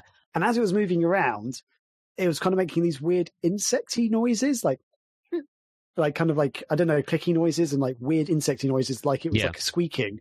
I was like, why would you have a robot that does that? Like in my head, I was just like, this is just, I don't know why that whole thing just ruined it for me. I was like, why would you create a robot that does that? Like, why are you making this stupid little noises? It's unnecessary. It's meant to be kind of trying to be stealthy, but it's making all these little noises and stuff. And I was like, that's so ridiculous because the other robots will talk, but they don't like make stupid noises as they're moving around. They're like, right. I don't know. There was something about it that really wound me up. And I thought you were going to talk about that one guy that was like a little thug. The one tiny one, like he was like, he would always like talk like he's like a gangster or something. He's like, I have no idea what you're talking about now. I can't remember which film that was. Is that in the Michael Bay movies? Yeah, it was. I think there was one Michael Bay movie of those Transformers that I actually, as I went to see in the cinema with some friends, they kind of dragged me along. I was actually like, I'm enjoying this movie. It's not great, but I'm enjoying it. But all the others I saw, I was just like, this isn't for me. And I liked the old Transformers back in the day. I'm not going to say I'm a massive fan. I had some of the toys. I watched the movie. I remember seeing the show. I remember seeing some of the spin-off shows. I remember there was some in the like late Beast Wars. Late 90s. That was it. Yeah, Beast Wars. Yeah, I remember seeing that right after Reboot. Oh yeah, Reboot and Beast Wars. But yeah, and just then that Michael Bay movie, I just remember getting really annoyed about like why would that be a thing? Rest assured, is that there is no Transformer like that in this. I thought to be on brand, you were going to be like, is the Xbox 360 Transformer in this? You guys don't remember when an Xbox turned into a Decepticon or whatever? Oh, did it? No, I don't remember that. Yeah, it was like one of the worst parts of the movie. Like basically, we have this laser gun that turns things into Decepticons, so they were shooting like a soda machine. So it was just all right. Now we're gamers because we a Mountain Dew machine and an Xbox turned into Decepticons. Count me in, you idiot. I bet they were just imagining like all these like nerdy gamers just like squealing in the audience. Like they're gonna go fucking apeshit. These nerdy gamers, they love this stuff. Yeah, they're probably like, how do we turn a pizza into it next or something? No. What are these kids like these days, Sam? Xboxes, do it, make it happen. Exactly. That's my impression of an American TV producer. Sorry. Right away, Mr. Kent. Right away. That's my recommendation, though. Watch more Transformers, I guess. So my recommendation this week is, I'm really behind in TV shows and everything. I catch up with stuff on Netflix and I'm like, this seems like a show that was released 10 years ago. Maybe it's okay. And I watch it and I'm like, yes, this is great. So I did that with Merlin. Quick update on Merlin. I finished it. I really enjoyed the last episode up until the final 2 minutes where they kind of ruined it. Otherwise, it was really enjoyable. Like, it's literally like they thought, how can we really tie this off? What can we do to wrap it up? I know. And they insert, I don't want to say it because it might spoil it for people, but they inserted something. It was all a dream. Like, not quite that bad, but. Wait, are you talking about Game of Thrones? Yes. I'm just kidding. Yeah. Game of Thrones. It sounds like you're describing Game of Thrones. So, yeah. I enjoyed the last episode of Merlin more than I did the last episode of Game of Thrones for various reasons. But yeah, there's one little thing. Cause I just thought the whole last episode of Game of Thrones is just kind of throw away this. You've just ruined every character in the whole franchise. You just ruined. For Merlin, they was really good ending, quite emotional at points. But yeah, then they just wrapped it up with one little thing that just ruined it. Okay, sorry. I scrolled down to see your recommendation, and now I understand where you're coming from. So let's move on to my recommendation. So I started watching Once Upon a Time on Netflix. So it's not a Netflix show, but it's on Netflix at the moment. Have you guys heard of this show at all? I assume you have. I watched the first 2 seasons of it, and then I fell off hard. I think the same thing with us. Like we watched the first season or 2 and just kind of quit. Just didn't keep with it. But I like what I saw. Like it was fine. Yeah, it's not a bad show. So for anyone who doesn't know about it or needs a refresher, It was released back in 2011. It went until 2018, so there's like 7 seasons of it. It stars Ginnifer Goodwin and Jennifer Morrison. Jennifer Morrison is probably better known by some people for playing one of the main leads in House, the female Doctor in House, for the first few seasons, and then she did leave, probably around the time that this sort of kicks off, actually. There's actually loads of famous people in it. Like, there's loads of characters, like people who pop up. I'm like, oh my God, that person's so in something. That person's in something. That person's in something. I'm like, oh my God, like they're not all necessarily really well known. There's probably Robert Carlyle is probably the most famous, I'd say, because he's actually been in movies and all sorts of things. He's a British actor who's been in quite a lot of stuff over here. He was in The Full Monty. That's probably one of the biggest international releases that people know about. He's in lots of stuff. There's also a guy called Alan Dale, who for British people, he played a character called Jim Robinson in the Australian TV soap Neighbours, which is massive in the UK. But for everyone else, he's been in almost every major American TV show. He's been like in 24, Ugly Betty. He's even in Flight of the Conchords and stuff. He pops up in everything. I think he was in Lost as well. He was in so many different things. Anyway, sorry. The whole premise of the show is it's about how the sort of fantasy fairy tale stories that you hear about are all true, and they're all part of this like other magical realm, essentially, where all the fairy tale characters, their lives, they all sort of live together. Their lives might be interlinked in different ways and stuff. And effectively, the wicked queen, like who's a witch, basically, she puts a curse on the entire realm, which draws them all to, I'm going to say, real life, which is basically our world. And they're all trapped in this town called Storybrooke, but all their memories have been erased of who they were. So you've got people like Snow White, Prince Charming, Jiminy Cricket, Pinocchio, Geppetto, Pinocchio's father of sorts. So like characters like that from sort of fairy tales, and they're all in the real world. But just before they were brought to the real world, they put this child in this wardrobe thing, which protected her from the magic. And she was also taken to our world, but not put in this town. But she basically is the one person who can break this curse effectively. And it's all about how she's actually brought into this town in a certain way, and she's kind of introduced to the lives of these people. And when she arrives, strange things start happening and stuff in Storybrooke. And certain events happen that people start to remember certain things about their past. And but basically, I think it's a really entertaining show. I started watching it last week, I think on Monday last week, and I'm already on to season 2 now. I've been watching like a good 2 or 3 episodes a day, basically. I've really, really, really got into it. I think it's really entertaining. It's partly about like it sort of jumps between the different realms. So it sort of show you the past of some of the characters each week, and show you how they sort of came to be. It sort of shows you the past of the wicked queen witch person, how she sort of became evil and stuff, and like why she wants to put this curse on the whole realm. So at the start of the show, you're very much like, oh my God, she's a bitch, an evil bad guy. And then you sort of start to soften to her, because like you sort of see where she came from. And there's a couple of characters in it who are kind of goody baddies, who like they sometimes do evil stuff, but sometimes they do things to help the good guys out. I just think it's a really entertaining show, and I think it's a really good take on a lot of the fairy tale stories. When they introduce the different fairy tale characters, because they're not all quite as they are in the storybooks, as it were. So I'm really enjoying it. Now in season 2, I still think it's going really well. Maybe at the end of season 2, I'll drop off like you guys did. I don't know. But I'm really enjoying it. But it also brings me on to some tragic news that I read. I basically just Googled something about it yesterday, and on a load of sites it came up saying that it's now being removed from Netflix on September the 6th, I think. So I've got like a month to try and watch this, basically. Buy your shows that you like on Blu-ray. Yeah. Or DVD, as we discussed last week. Or HD DVD. Or VHS, baby. Mm-hmm. Let's go for VHS. So that's what I might have to do. I might have to actually buy this, because I'm really enjoying it. I'll guarantee I'll get through the next season, maybe in the third season within that time, because I'm smashing through at the moment. So we'll see if it stays entertaining enough for me. But yeah, you guys said you've seen it. Do you guys have any thoughts on it, or did it get really bad for you, or what do you think? You can go first, Chris, if you want. now that you're talking about it, I'm wondering if this is the actual show that I watched.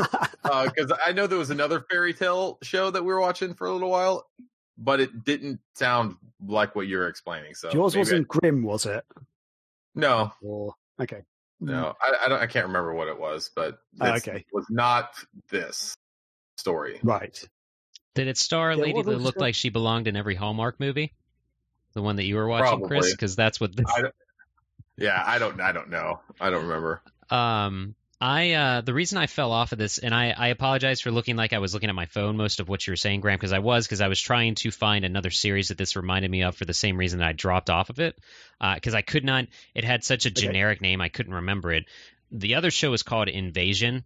Wow, how did I not find that show? And this.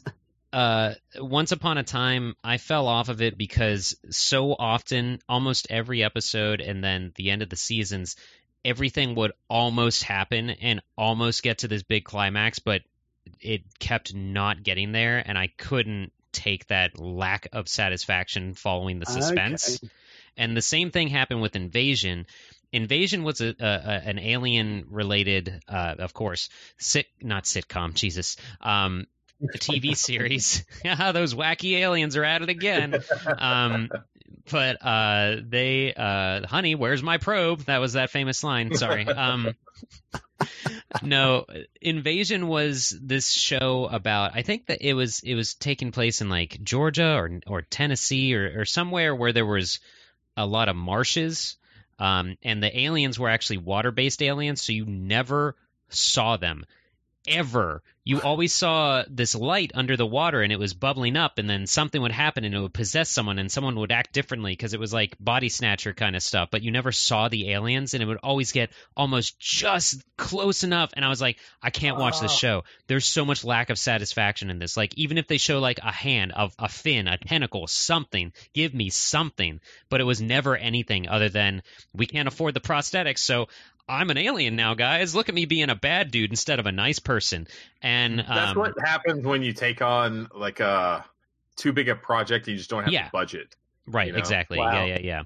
And I think the reason I couldn't get into that was also because the TV series V, or the movies V, if you guys have ever seen any of those, they lead up to things and lead up to the alien race, but then you see what's going on with the aliens. You're like, holy shit, this is great, and I want to keep watching. I actually started watching the original a couple months ago, and the original still holds up because I never watched it before. Surprisingly well, yeah. Oh my god, it was really, really good, and it was like a mini series because there's only like 5 episodes or something.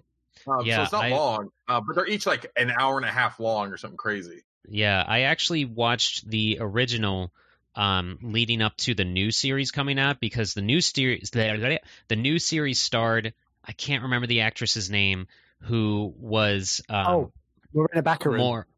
Yeah, she was in Firefly.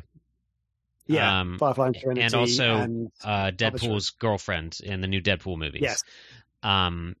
So I watched the original leading up to that. Both pretty decent. I fell off the original, though, just because I couldn't keep up with the TV schedule, and this was before streaming services really were as prominent. But all of that leads me up to Once Upon a Time. I just lost interest because there were so many episodes. Like, Rumpelstiltskin is the coolest character in that show by far. But there were so many times where it was so close to... It was like... If you could compare it to any series that I was super into, I'd throw it back to X-Files, because X-Files always had these secrets and conspiracies and would lead up to stuff, and then it might end the episode revealing something, but it wouldn't reveal everything. It would reveal just enough so that you're like, oh, there is an overarching plot, and like, oh, this is connected to this. I need to keep watching this show. Where I felt like Once Upon a Time did the opposite. It's still a good show, but I felt like it blue balled me too much that I couldn't keep up with it. You basically just like hit on like the formula for a successful like TV show. Basically, like you have to keep giving the audience like something. You got to give like, pieces. You can't give nothing. Yeah. So, I mean, if you're constantly just like, like making them wait, they're eventually just gonna lose interest and just quit it altogether. Right. So it's interesting you say that, because I haven't got as far as you, obviously, but for the first season, I think they did do that. I think like they did give me results and things. Even in the last episode, they wrapped up so like lots of different pieces of the puzzle, but there was more to do, which moved on to the second season. Right. So for me, I feel like they did do it well, but I guess maybe season 2 onwards they start to get a bit vaguer. I don't know yet. I'm like 3 episodes into season 2, so. You could also say what you just described as every first season of any TV show that's not sure if it's going to get greenlit for season 2. You know, they got to give you something because you might not see it ever again. Because most seasons, most seasons, their arc basically begins and ends in that first season, and then if they get greenlit for another one, then they'll start adding some new threads and stuff. But what you see is probably what they've just written out, because they don't know if they're going to get renewed for a second season, so they're not going to do production work on a second season yet. And so it makes sense that season 1 of most shows have a pretty good defined begin and end to their plot. Yeah, I feel like for this one, they maybe did know they were getting a season 2, because it wrapped up a lot of stuff, but it didn't wrap up everything. So there was a couple of bits, and they introduced something right at the end of the first season, which was like, oh my God, something massive is going to happen, to move on to season 2. So I feel like maybe for this one, they did know they were getting a second season, but I'm not sure. As I say, I've only seen the first season all the way through so far. I really enjoyed it. I just really like the take on everything. I love the way they're telling the stories and going back to seeing, like, even in like the whole of the first season, you don't see everything about the evil queen and stuff. They're introducing more stuff, which I'm really enjoying. And Rumpelstiltskin as well. I think he's a great character. He's one of those badass sort of characters, but he's also quite vulnerable. You see why, and I don't know. There's just stuff about him, and like the main characters, like Snow White and Prince Charming, are the weaker characters, but they're still quite interesting. So you realize how two-dimensional kind of those characters are, or that character that they're playing is, you know. Yeah, but there's lots of things I'm really enjoying about it. And, I think it's a good show in the right that it doesn't spoon feed you, which again is why I like the Transformers show. I hate when shows go out of their way to explain things. Like, do people really need the grim fairy tale backstory? No. So you see what you see in the show, and sometimes the main character is like, oh yeah, that's just like that story that I read, and that's why but that's it. Like, you don't have a whole scene on it. There's one sentence or something. Yeah, and any differences they have to the stories, they sort of are showing you in like the main story arcs. They are showing you like stuff that's maybe not what you're used to. There's lots of stories they've gone through which are really good. Like they're playing on the old fairy tales, but it's not the same. Yeah, exactly. There was actually I'll mention this in season 2. They it's not huge. This show's so old now, it doesn't matter. In season 2 they introduced Captain Hook, and there's a really good thing I liked about that, in that the whole premise of Captain Hook is he loses his hand to a crocodile in the original Peter Pan storyline, right? And he's after that crocodile. In this, it's Rumpelstiltskin who takes his hand, and but before that actually happens, like in a few scenes, or even I think maybe in the episode before, he just makes one small reference to Rumpelstiltskin, because he mentions Rumpelstiltskin being a sewer rat, and then he actually sees his face, and Rumpelstiltskin's face is a bit green and different type of skin to everyone else, because he's this weird magical character. Right. And he goes, not so much a rat, more of a crocodile.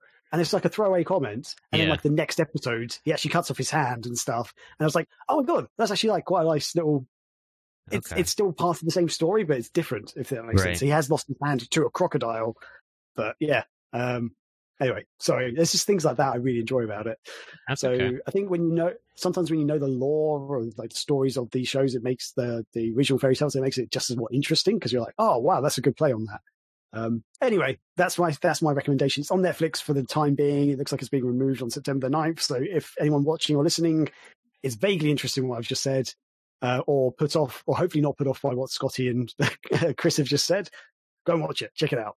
Yes. Still give it a shot. It's still a good show. Did it end finally? Yeah, it ended in 2018. They did finish it. Someone told me though that the second to last season finishes it more than the last season. They're like, go to second to last season, then stop, because the last season's not very good. Oh, I've heard that about shows all the time. Yeah. And apparently, the last episode in the second to last season was a really good ending. They're like, yeah, just stop there. It's a good ending. You'll be satisfied. I'm like, Well, okay, I'll give it a try. I could start a top 10 list of don't watch the last season of this show, to be honest with you. So that's not totally surprising. We won't get into that right now, though. Okay, well, that's another feature for another week. Excellent. That's right. Speaking of invasion, I think Chris is getting invaded, so maybe we need to take a break right now. Yeah, sounds good. So yeah, that will do it for our picks of the week, and we'll be right back.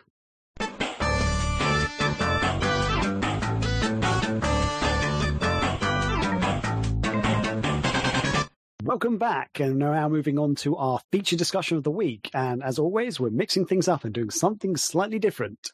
And this week it is Don't Sleep On ... So with this feature, what we're going to do is we're each going to take it in turns to talk about a game that was either a commercial or critical failure that we feel maybe not actually be that bad. So we're saying don't sleep on it because actually it's not too bad. So just to be clear, we're not necessarily saying these games are the greatest games of all time or that they're even the best example of their genres, but we're saying they have some saving qualities to them. There are some entertaining parts to them that we think are actually really good. And I think people really shouldn't miss out on it, shouldn't dismiss it completely out of hand. They are actually pretty entertaining games. So yeah, let's crack on with it. Scotty, what game should people not sleep on for you? So you might have seen me, if you're watching the video, have a, oh my God, I forgot to do this because I meant to grab it before we started so that I had a visual aid. My choice is Night Trap. This is not going to, this is either going to surprise no one or everyone. So this is the limited run. This is the Vita edition, actually. There's, I'm going to make Graham jealous because there's the game. But they did this guy. They put it in a Sega Saturn, nice. Sega CD case. But anyway, cool. Night Trap, for those that don't know, is that FMV game that brought Sega and Nintendo to court, to Congress, against the Congress. That and Mortal Kombat 2, because there was blood. Night Trap had apparently risque scenes involving taking advantage of a girl. Nope. They pretty much lied about what is actually in this game in court, and none of them had ever played it. The people arguing that it was a bad game for kids and whatever, video games.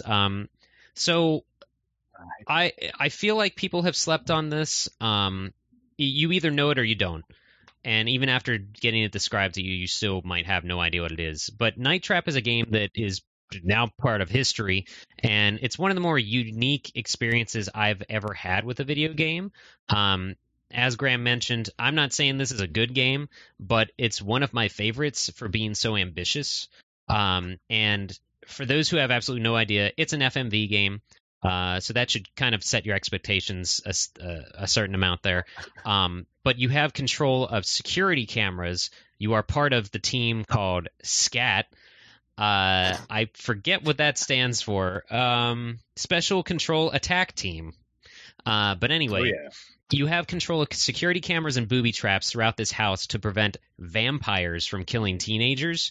The game itself, if done correctly, you could finish it in 30 minutes or around half an hour, but you're not going to the first time you play this because you have to switch between the different cameras, hit the right button, assuming that you have the correct color chosen for the traps to work correctly. It's hard to explain without a visual aid, but there are actually 2 hours of footage throughout this game, and you can watch all of them in the limited run releases through that. Screaming Villains re-released this game on Vita, PS4, and eventually Switch, which I do own the Switch copy. I mentioned before I bought the Switch copy even though I already owned it on PS4 and Vita, but I felt like owning the Switch copy was a part of history because in court, Nintendo said Night Trap will never be on a Nintendo system.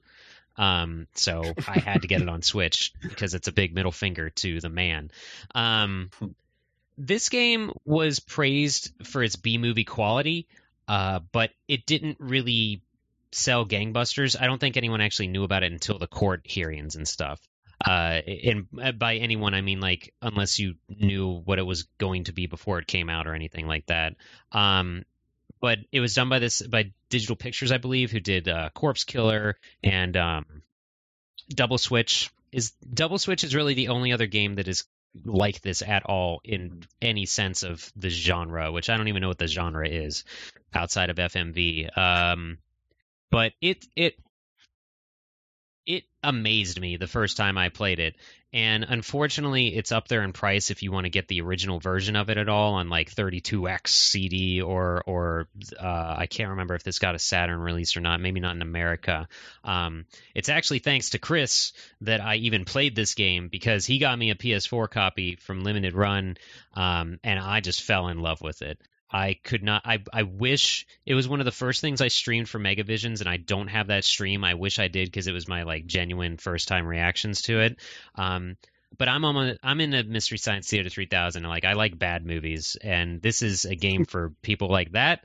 But it was such a different, ambitious thing that they tried to do on very limited hardware in the early 90s. Like, this guy was filming a movie that he wanted you to have control of, and somehow play it over and over again. So I think it's a very cool thing, and there's not been anything out there to really capture. And I learned a lot of stuff in the behind the scenes of Night Trap, how they couldn't really show the vampires like sucking blood out of anyone or fangs or anything like that. So they basically made them like crippled monsters in trash bags that had these guns that they would shoot into their necks to maybe get the blood or plasma or something. And they weren't even called vampires, they were called augurs. And it's just this weird, like, get around the fact that they're kind of like putties from Power Rangers. Yeah, that's a very good comparison. I just think that it's a game that more people need to play. And anyone growing up with games now, like if your first console was the Xbox One, you might not care about this game, but like FMV is a lost art. I would almost argue FMV games. So my choice I think more people need to play Night Trap is what it comes down to. Did I do that right? Yeah. Yeah, that was good. Yeah, I think that's exactly perfect. To be honest, I've never played this game. I know of it. I've known of it for years and years and years. And I kind of know about it. And when it was re-released, I know we reviewed it either for the magazine or the website. I can't remember now, but it sounds really interesting. It sounds great. But for some reason, I still don't want to buy it. I don't know why. I'm like, that sounds really interesting. It sounds like a really great concept, but I feel like it's not going to be a game I'll enjoy. For people like me, what would you say to that? I know it's on the eShop on Switch, because it's been on sale for like $3 before and stuff. It is. I don't think it's on Xbox, so that's what I'm trying to find right now. I was just on the Wikipedia page, and it's got an entry listed there. But and then I went down to re-release, and it sort of says it was released on Switch and PS4 with an Xbox One release planned for the future. But it was released like 3 years ago almost, so I'm not sure if it. Although, yeah. Wait, there's a review for it. Wait, I've just done. Weird. No, okay, this doesn't have that. Never mind. I have to go and check out my Xbox or something, because unfortunately, sometimes the best way to find it out is literally load up the marketplace on the console that you're wondering about. I would say that probably the easiest way to get it is Switch. For you particularly, Graham, because I know it's on PS4 digitally and Vita still. But yeah, just try it out on Switch. It's probably super cheap. I will double check for the listeners and curious people. Night Trap. Oh, dude.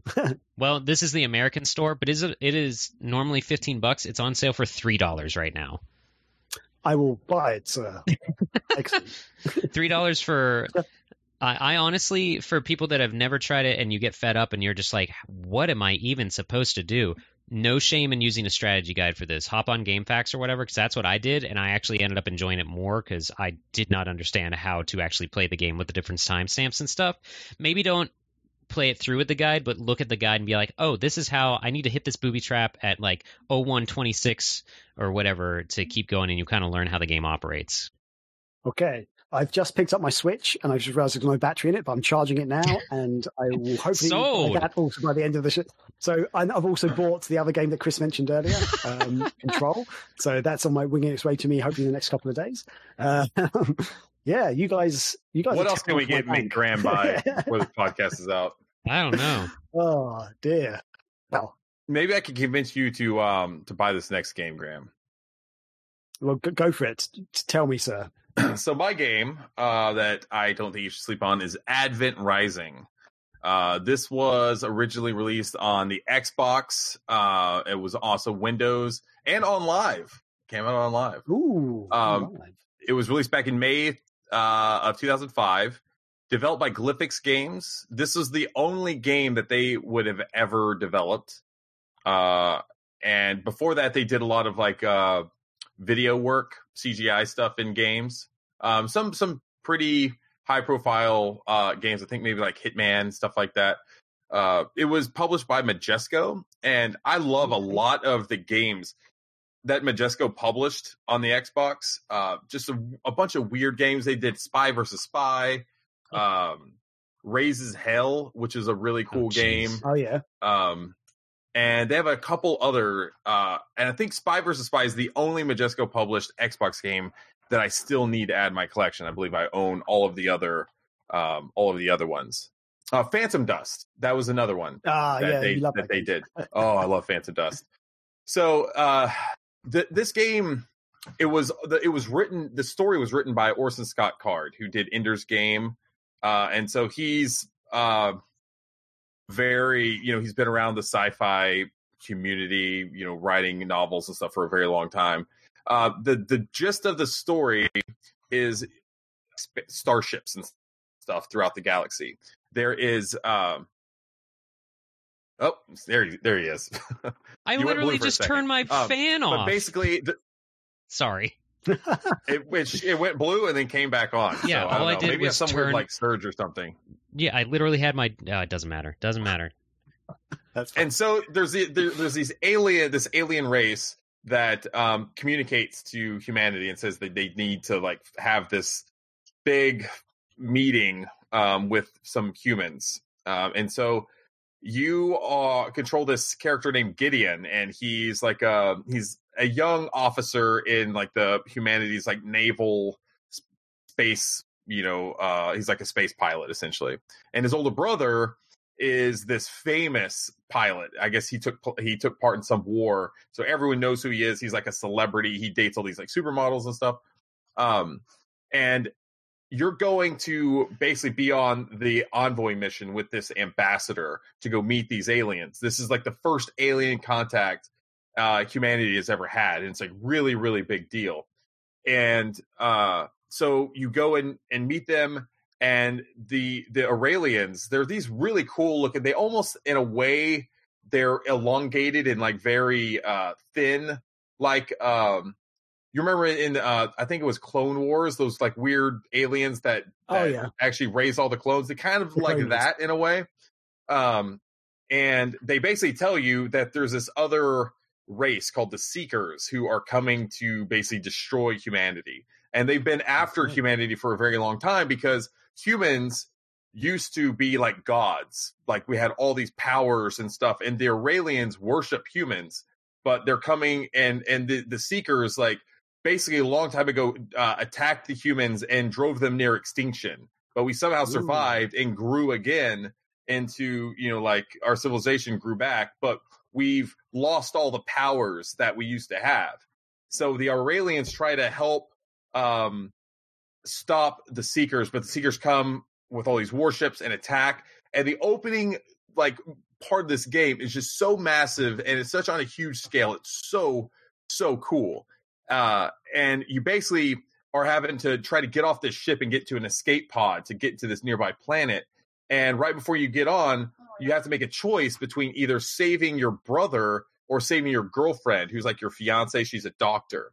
When I played through this the first time, I saved my girlfriend, but then in anticipation of the episode, I went back, I was playing it yesterday, and I saved my brother this time. And finding out like the story is a bit different. The game definitely takes like heavy inspiration from Halo, for sure. Like there's even like a warthog style vehicle they call the Scythe in there. It controls basically the exact same thing. And it just, I think what they tried to take on was so epic and so huge of a universe in a game. The gameplay doesn't meet up with like the scale of the story and stuff. the gameplay is it's just not that competent of a shooter. It's just not as polished that you see when you play like Halo, and Halo 2. Like those games, just for its time, it changed games like for so many different reasons.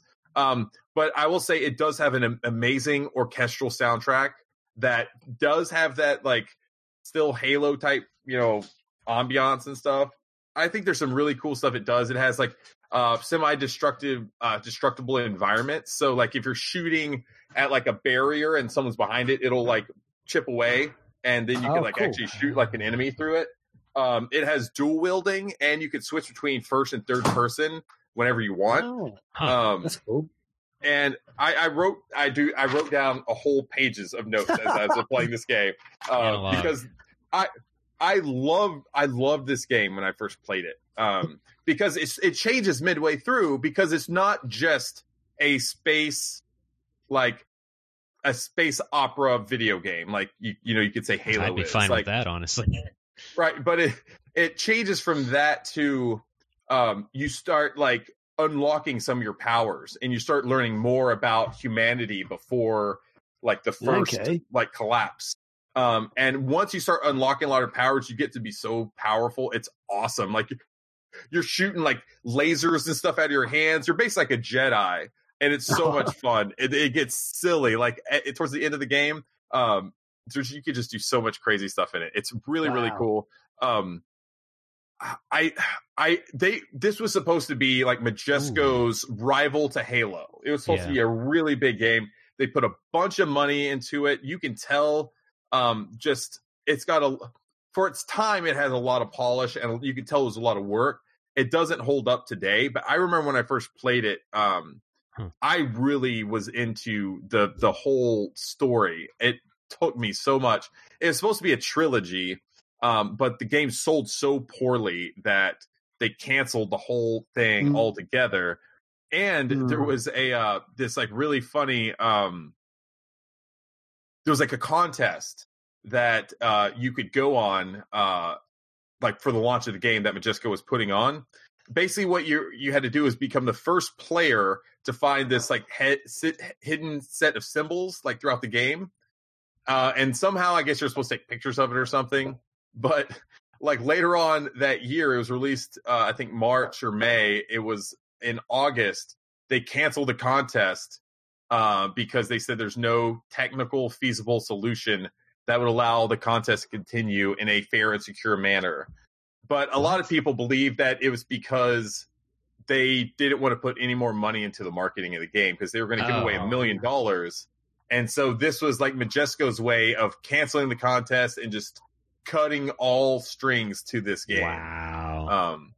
They did have a set of like comics that also told a bit of the story, which I'm now going to have to go and get, because I think this story has a lot of like just really cool potential to be like fleshed out. Like basically humans were gods with these like all sorts of powers.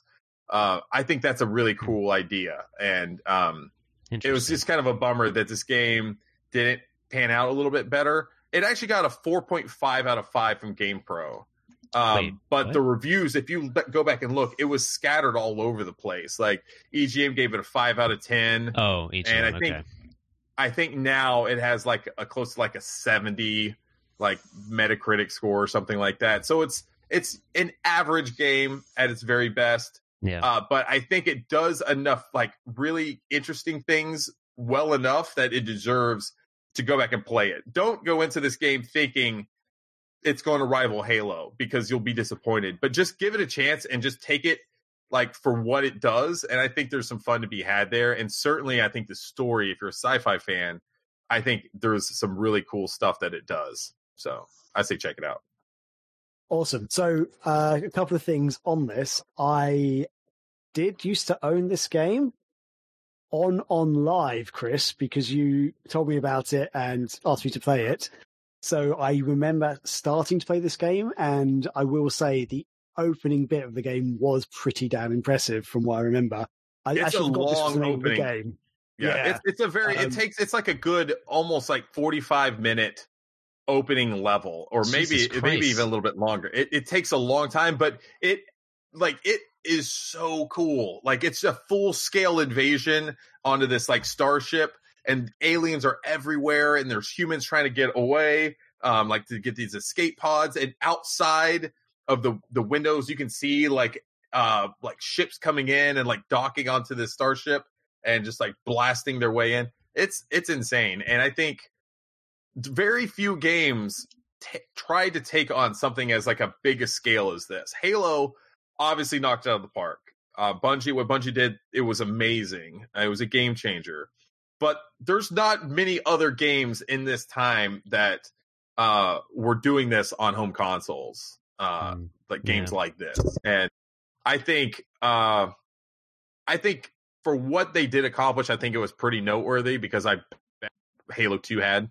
But I think this is pretty awesome. And Tommy Tallarico helped on the soundtrack too. So that explains why it's noticeable or whatever. And the other bit of information I just need to tell you, Chris, within the last few minutes, I have just bought it again on Steam. Good for you. Also, I will tell you, £7 on Steam. So I was like, yeah, I'll get that. I will tell you that there's this a fan patch for the game. I'll send you the link later, because I installed it on my computer, that fixes a lot of like glitchiness in cutscenes, fixes subtitles and the dialogue. I guess like the mouth syncing was off in some of the cutscenes, and fans like went back and fixed it all, so you can download that. And they added some cutscenes from the PC version that weren't in the retail release but were on the Xbox version. I don't know. So it's anyway, okay. It's a completely free. I'll send you the link, and then that way you can install it later. Awesome. And check it out. And you can also up the resolution on it too. So I'm playing it in brilliant. I think 1080p, and the textures and stuff look really good. So excellent. I think that shows the quality of the game. Oh, sorry, I feel like there might have been a delay there.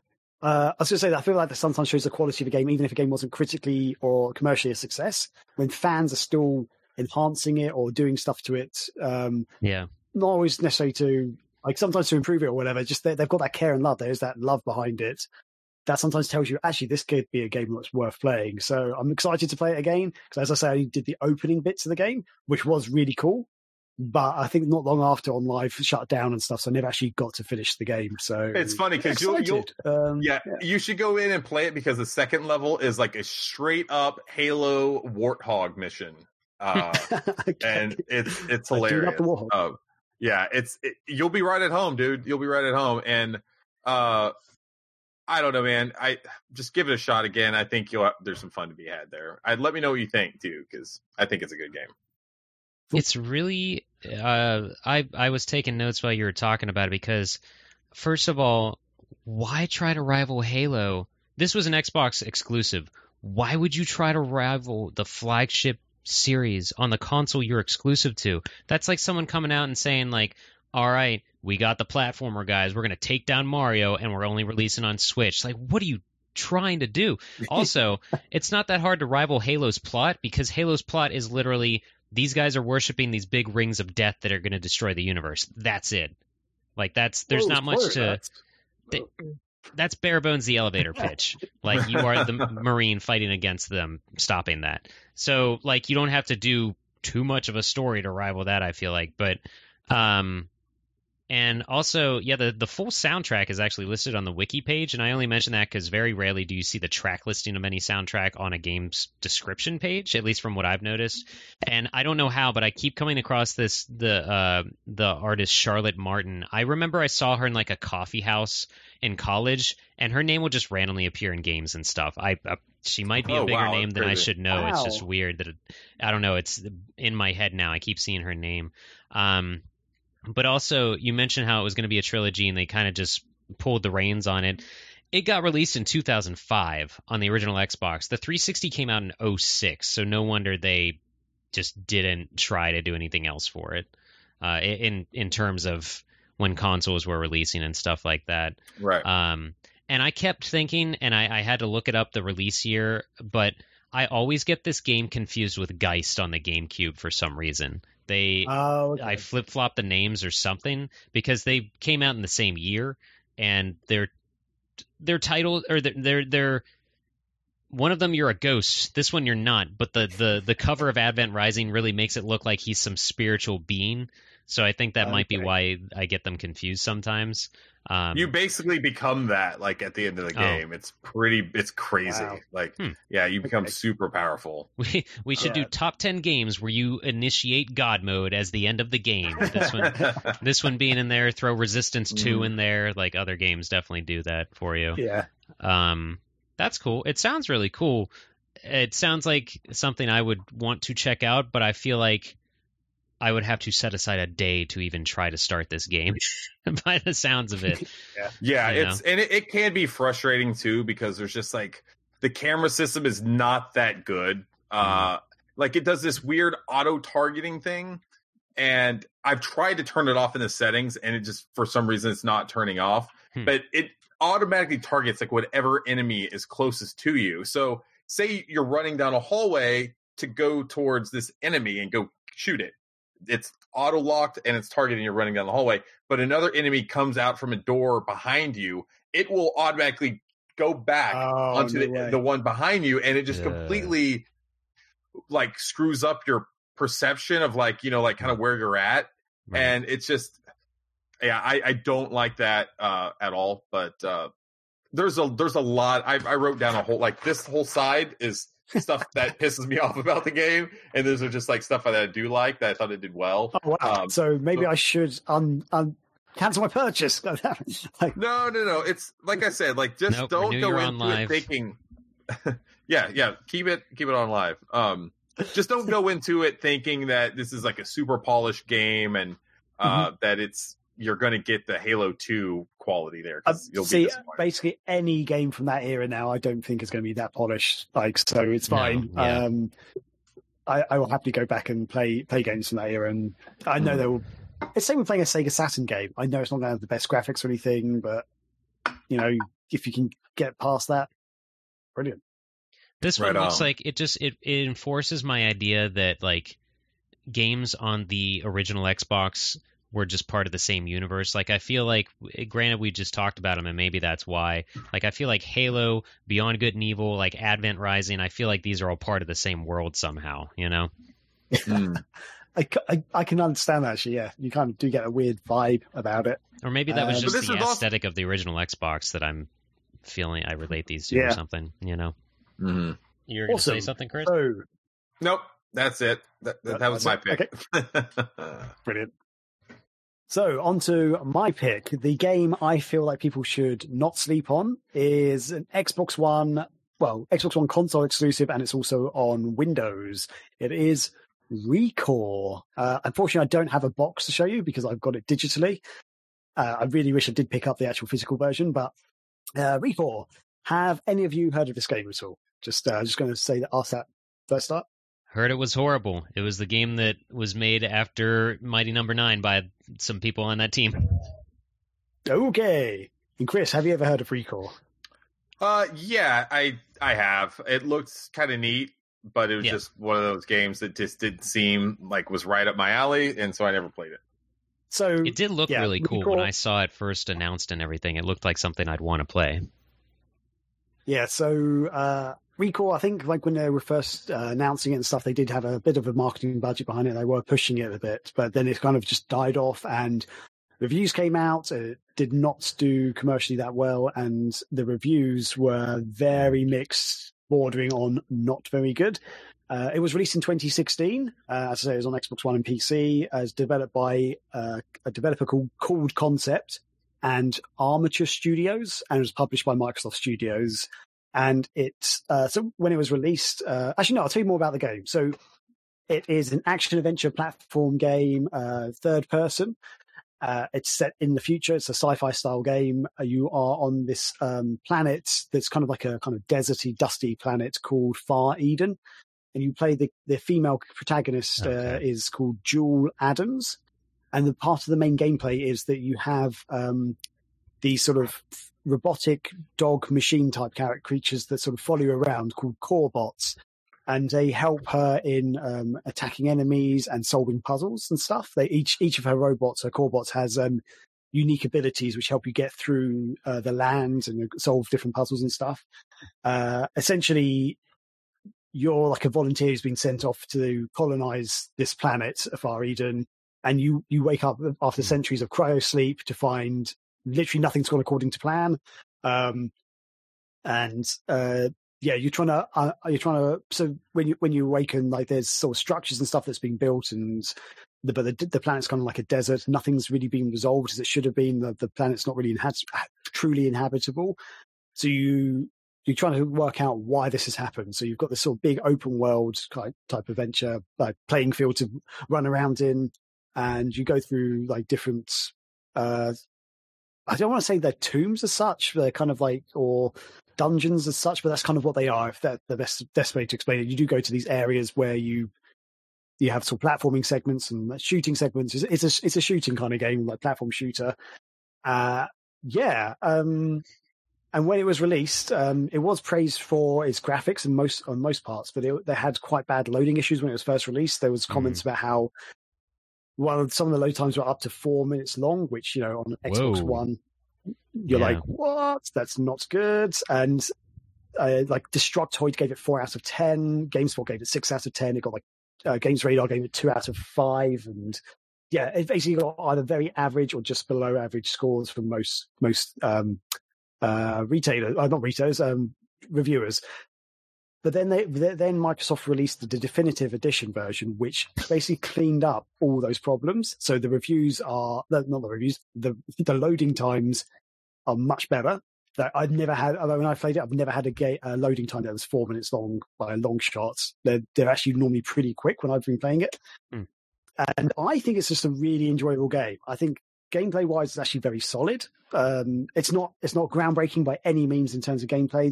There's elements of genres and games that you would have played before that this feels like it's cherry picked from a little bit in areas. So the best way for me to describe it, it's kind of like the second generation Tomb Raider games. So Tomb Raider Anniversary, Tomb Raider Legend, Tomb Raider Underworld. It's that style gameplay, but in a futuristic setting. So some of the, as I say, dungeon type areas you go into kind of feel like some of the levels or puzzles that you have in those sort of Tomb Raider games. The way you run around and shoot feels quite similar. But I really enjoyed it. I thought it was great. I love the world that you're in. There's some certain areas you go to, like they've got some really big, wide open areas that you're in, and they've got some really cool set pieces, and you have to like make your way through them. Jewel has like these sort of little jetpacks to help her like move around and jump higher and things. And as I say, her robots, her core bots, help her out to get through things. And the combat system's really fun. The different the different core bots that you have with you, that you can attack different enemies in different ways and stuff. And the storyline is pretty simple, but it's actually really fun, and I like the mystery behind it. And I just think it's just a very solid, entertaining game, and it really annoys me they didn't do very well. I'm just like, this is actually a really cool idea. It's fun. I would have loved to have seen more of it. But yeah, it just did not do very well, and it's really sad because it also looks gorgeous. I mean, it's set on a desert world, so you kind of got a lot of browns and stuff, I guess. But some of the pieces in it look really good, and the robots you fight a lot of robots. Most of the enemies are robots basically in this game, so they look really good. And they've got different style ones, like you've got sort of a dog style robot, you've got like a gorilla style robot who follows you around and stuff, and they've got different strengths and weaknesses to help you get through puzzles and fight enemies. Yeah. So yeah, that's it. That's all I can really say about the game. I don't want to give too much away, but I think it's really definitely worth a play. I'm sure it's quite cheap to get hold of these days. Yeah, I want to play this one. I wanted to when it was out, but I didn't have an Xbox One, and I am more likely to buy a console game than a PC game if there are 1 or 2 releases. Concept, who you mentioned, that is who made Mighty Number 9. So that did not help. Okay. Unfortunately, that did not help this game at all, and it's bad that people are so shallow that they think, oh, they did this, they're doing this, it's not gonna be good. They didn't even make the whole game. It was like split in half or something. But yeah, it sounds like something I'd want to play. But I think it just suffered. 4 minutes is ridiculous. Yeah. I don't know how. There is also free. There is. It's This on is one Game of the games that's Pass. actually got. Oh, sorry. It's on Game Pass, is it? You say? That's cool though. Okay, cool, awesome. It also has a free trial as well, like a demo that you can try out if you really want to.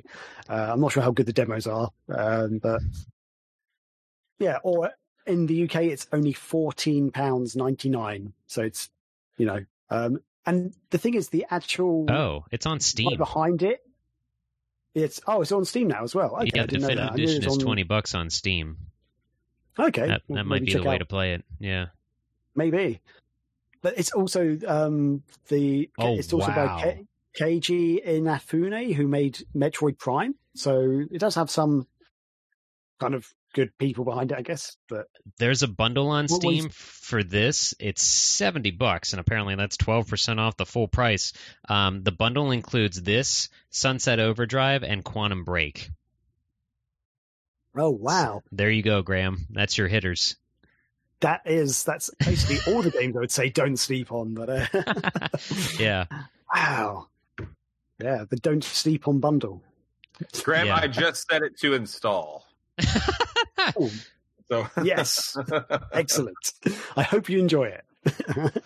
And as I said before at the start of the thing, I'm not saying this is the greatest game ever, and I'm not saying it'll change people's massive Tomb Raider fans may not think this is as good as Tomb Raider, but I really enjoyed it, and I feel like as a Tomb Raider fan, I did enjoy it because I enjoy that kind of game.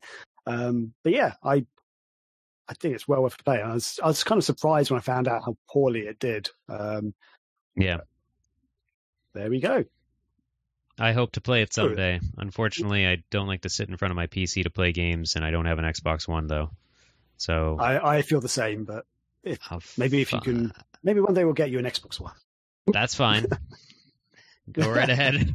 I think it's really cool that all of us are buying or downloading what we just talked about and recommended. So hopefully that goes the same for the audience a little bit. I do want to play ReCore, but yeah, I enjoyed this feature and a lot of picks and things to check out now for each of us. So I think that's cool that we talk each other into stuff. I think it's fun to talk about games that aren't perfect either. You know, like it's perfectly fine for a game to be, you know, like have a 70 Metacritic or a 60 or something like that. Those games, they're not perfect games, they're not great games, but there's fun to be had in those games. And if it's a certain style, and it could be, you know, like just really connect with someone, and it could be their favorite game. You know, like much like for me, like Phantom Dust is one of my favorite games on the Xbox, and very few people played that game. And it's not a perfect game, but I think what it does so well, and it's very unique. But you know, it's just I think it's fun to talk about games that a lot of people don't talk about or think about anymore. Yeah, a lot of people that's the say point of this. Yeah, that's this feature. So. Yeah, a lot of people say the Night Trap sucks, and I'm fine with them thinking that because I still love it. Yep. Yeah, exactly. So Cool. swings and roundabouts for some people. Some people love them, some people hate them. But yeah, it's worth a shot sometimes. Just there are elements of games. A game doesn't need to be perfect to be able to enjoy it. Let's put it that way. That's right. Cool. And I think that will do it for the show this week, everybody. I hope you guys enjoyed it. I hope that all the listeners and viewers enjoyed the show. If you've got any comments about it, any feedback, we'd love to hear it. As we say, any of the games or TV shows or movies that we mentioned, if you've watched it or played them based on our opinion or recommendation, please do let us know. And yeah, otherwise, take it easy and stay safe. See ya.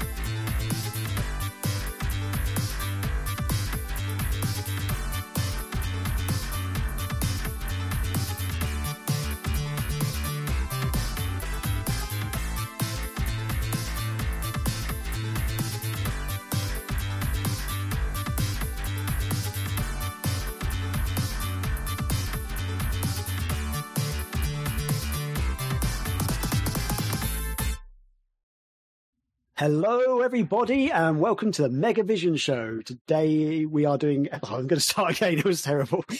That's okay. Oh, God. You know what I sometimes do to loosen up a little bit? I'll take this brace off, but I don't even... I just go... Nipples! Like that. You don't have to touch your nipples. I'm just saying, like, I do, like... for some reason, loosen up the wrists. And then normally I just go, but to freak people out, I rub my nipples if they're nearby. Not if my nipples are nearby, if people are nearby. My nipples are always nearby. Please start the show so I can stop talking. Okay, right. I'm going to do a little look up.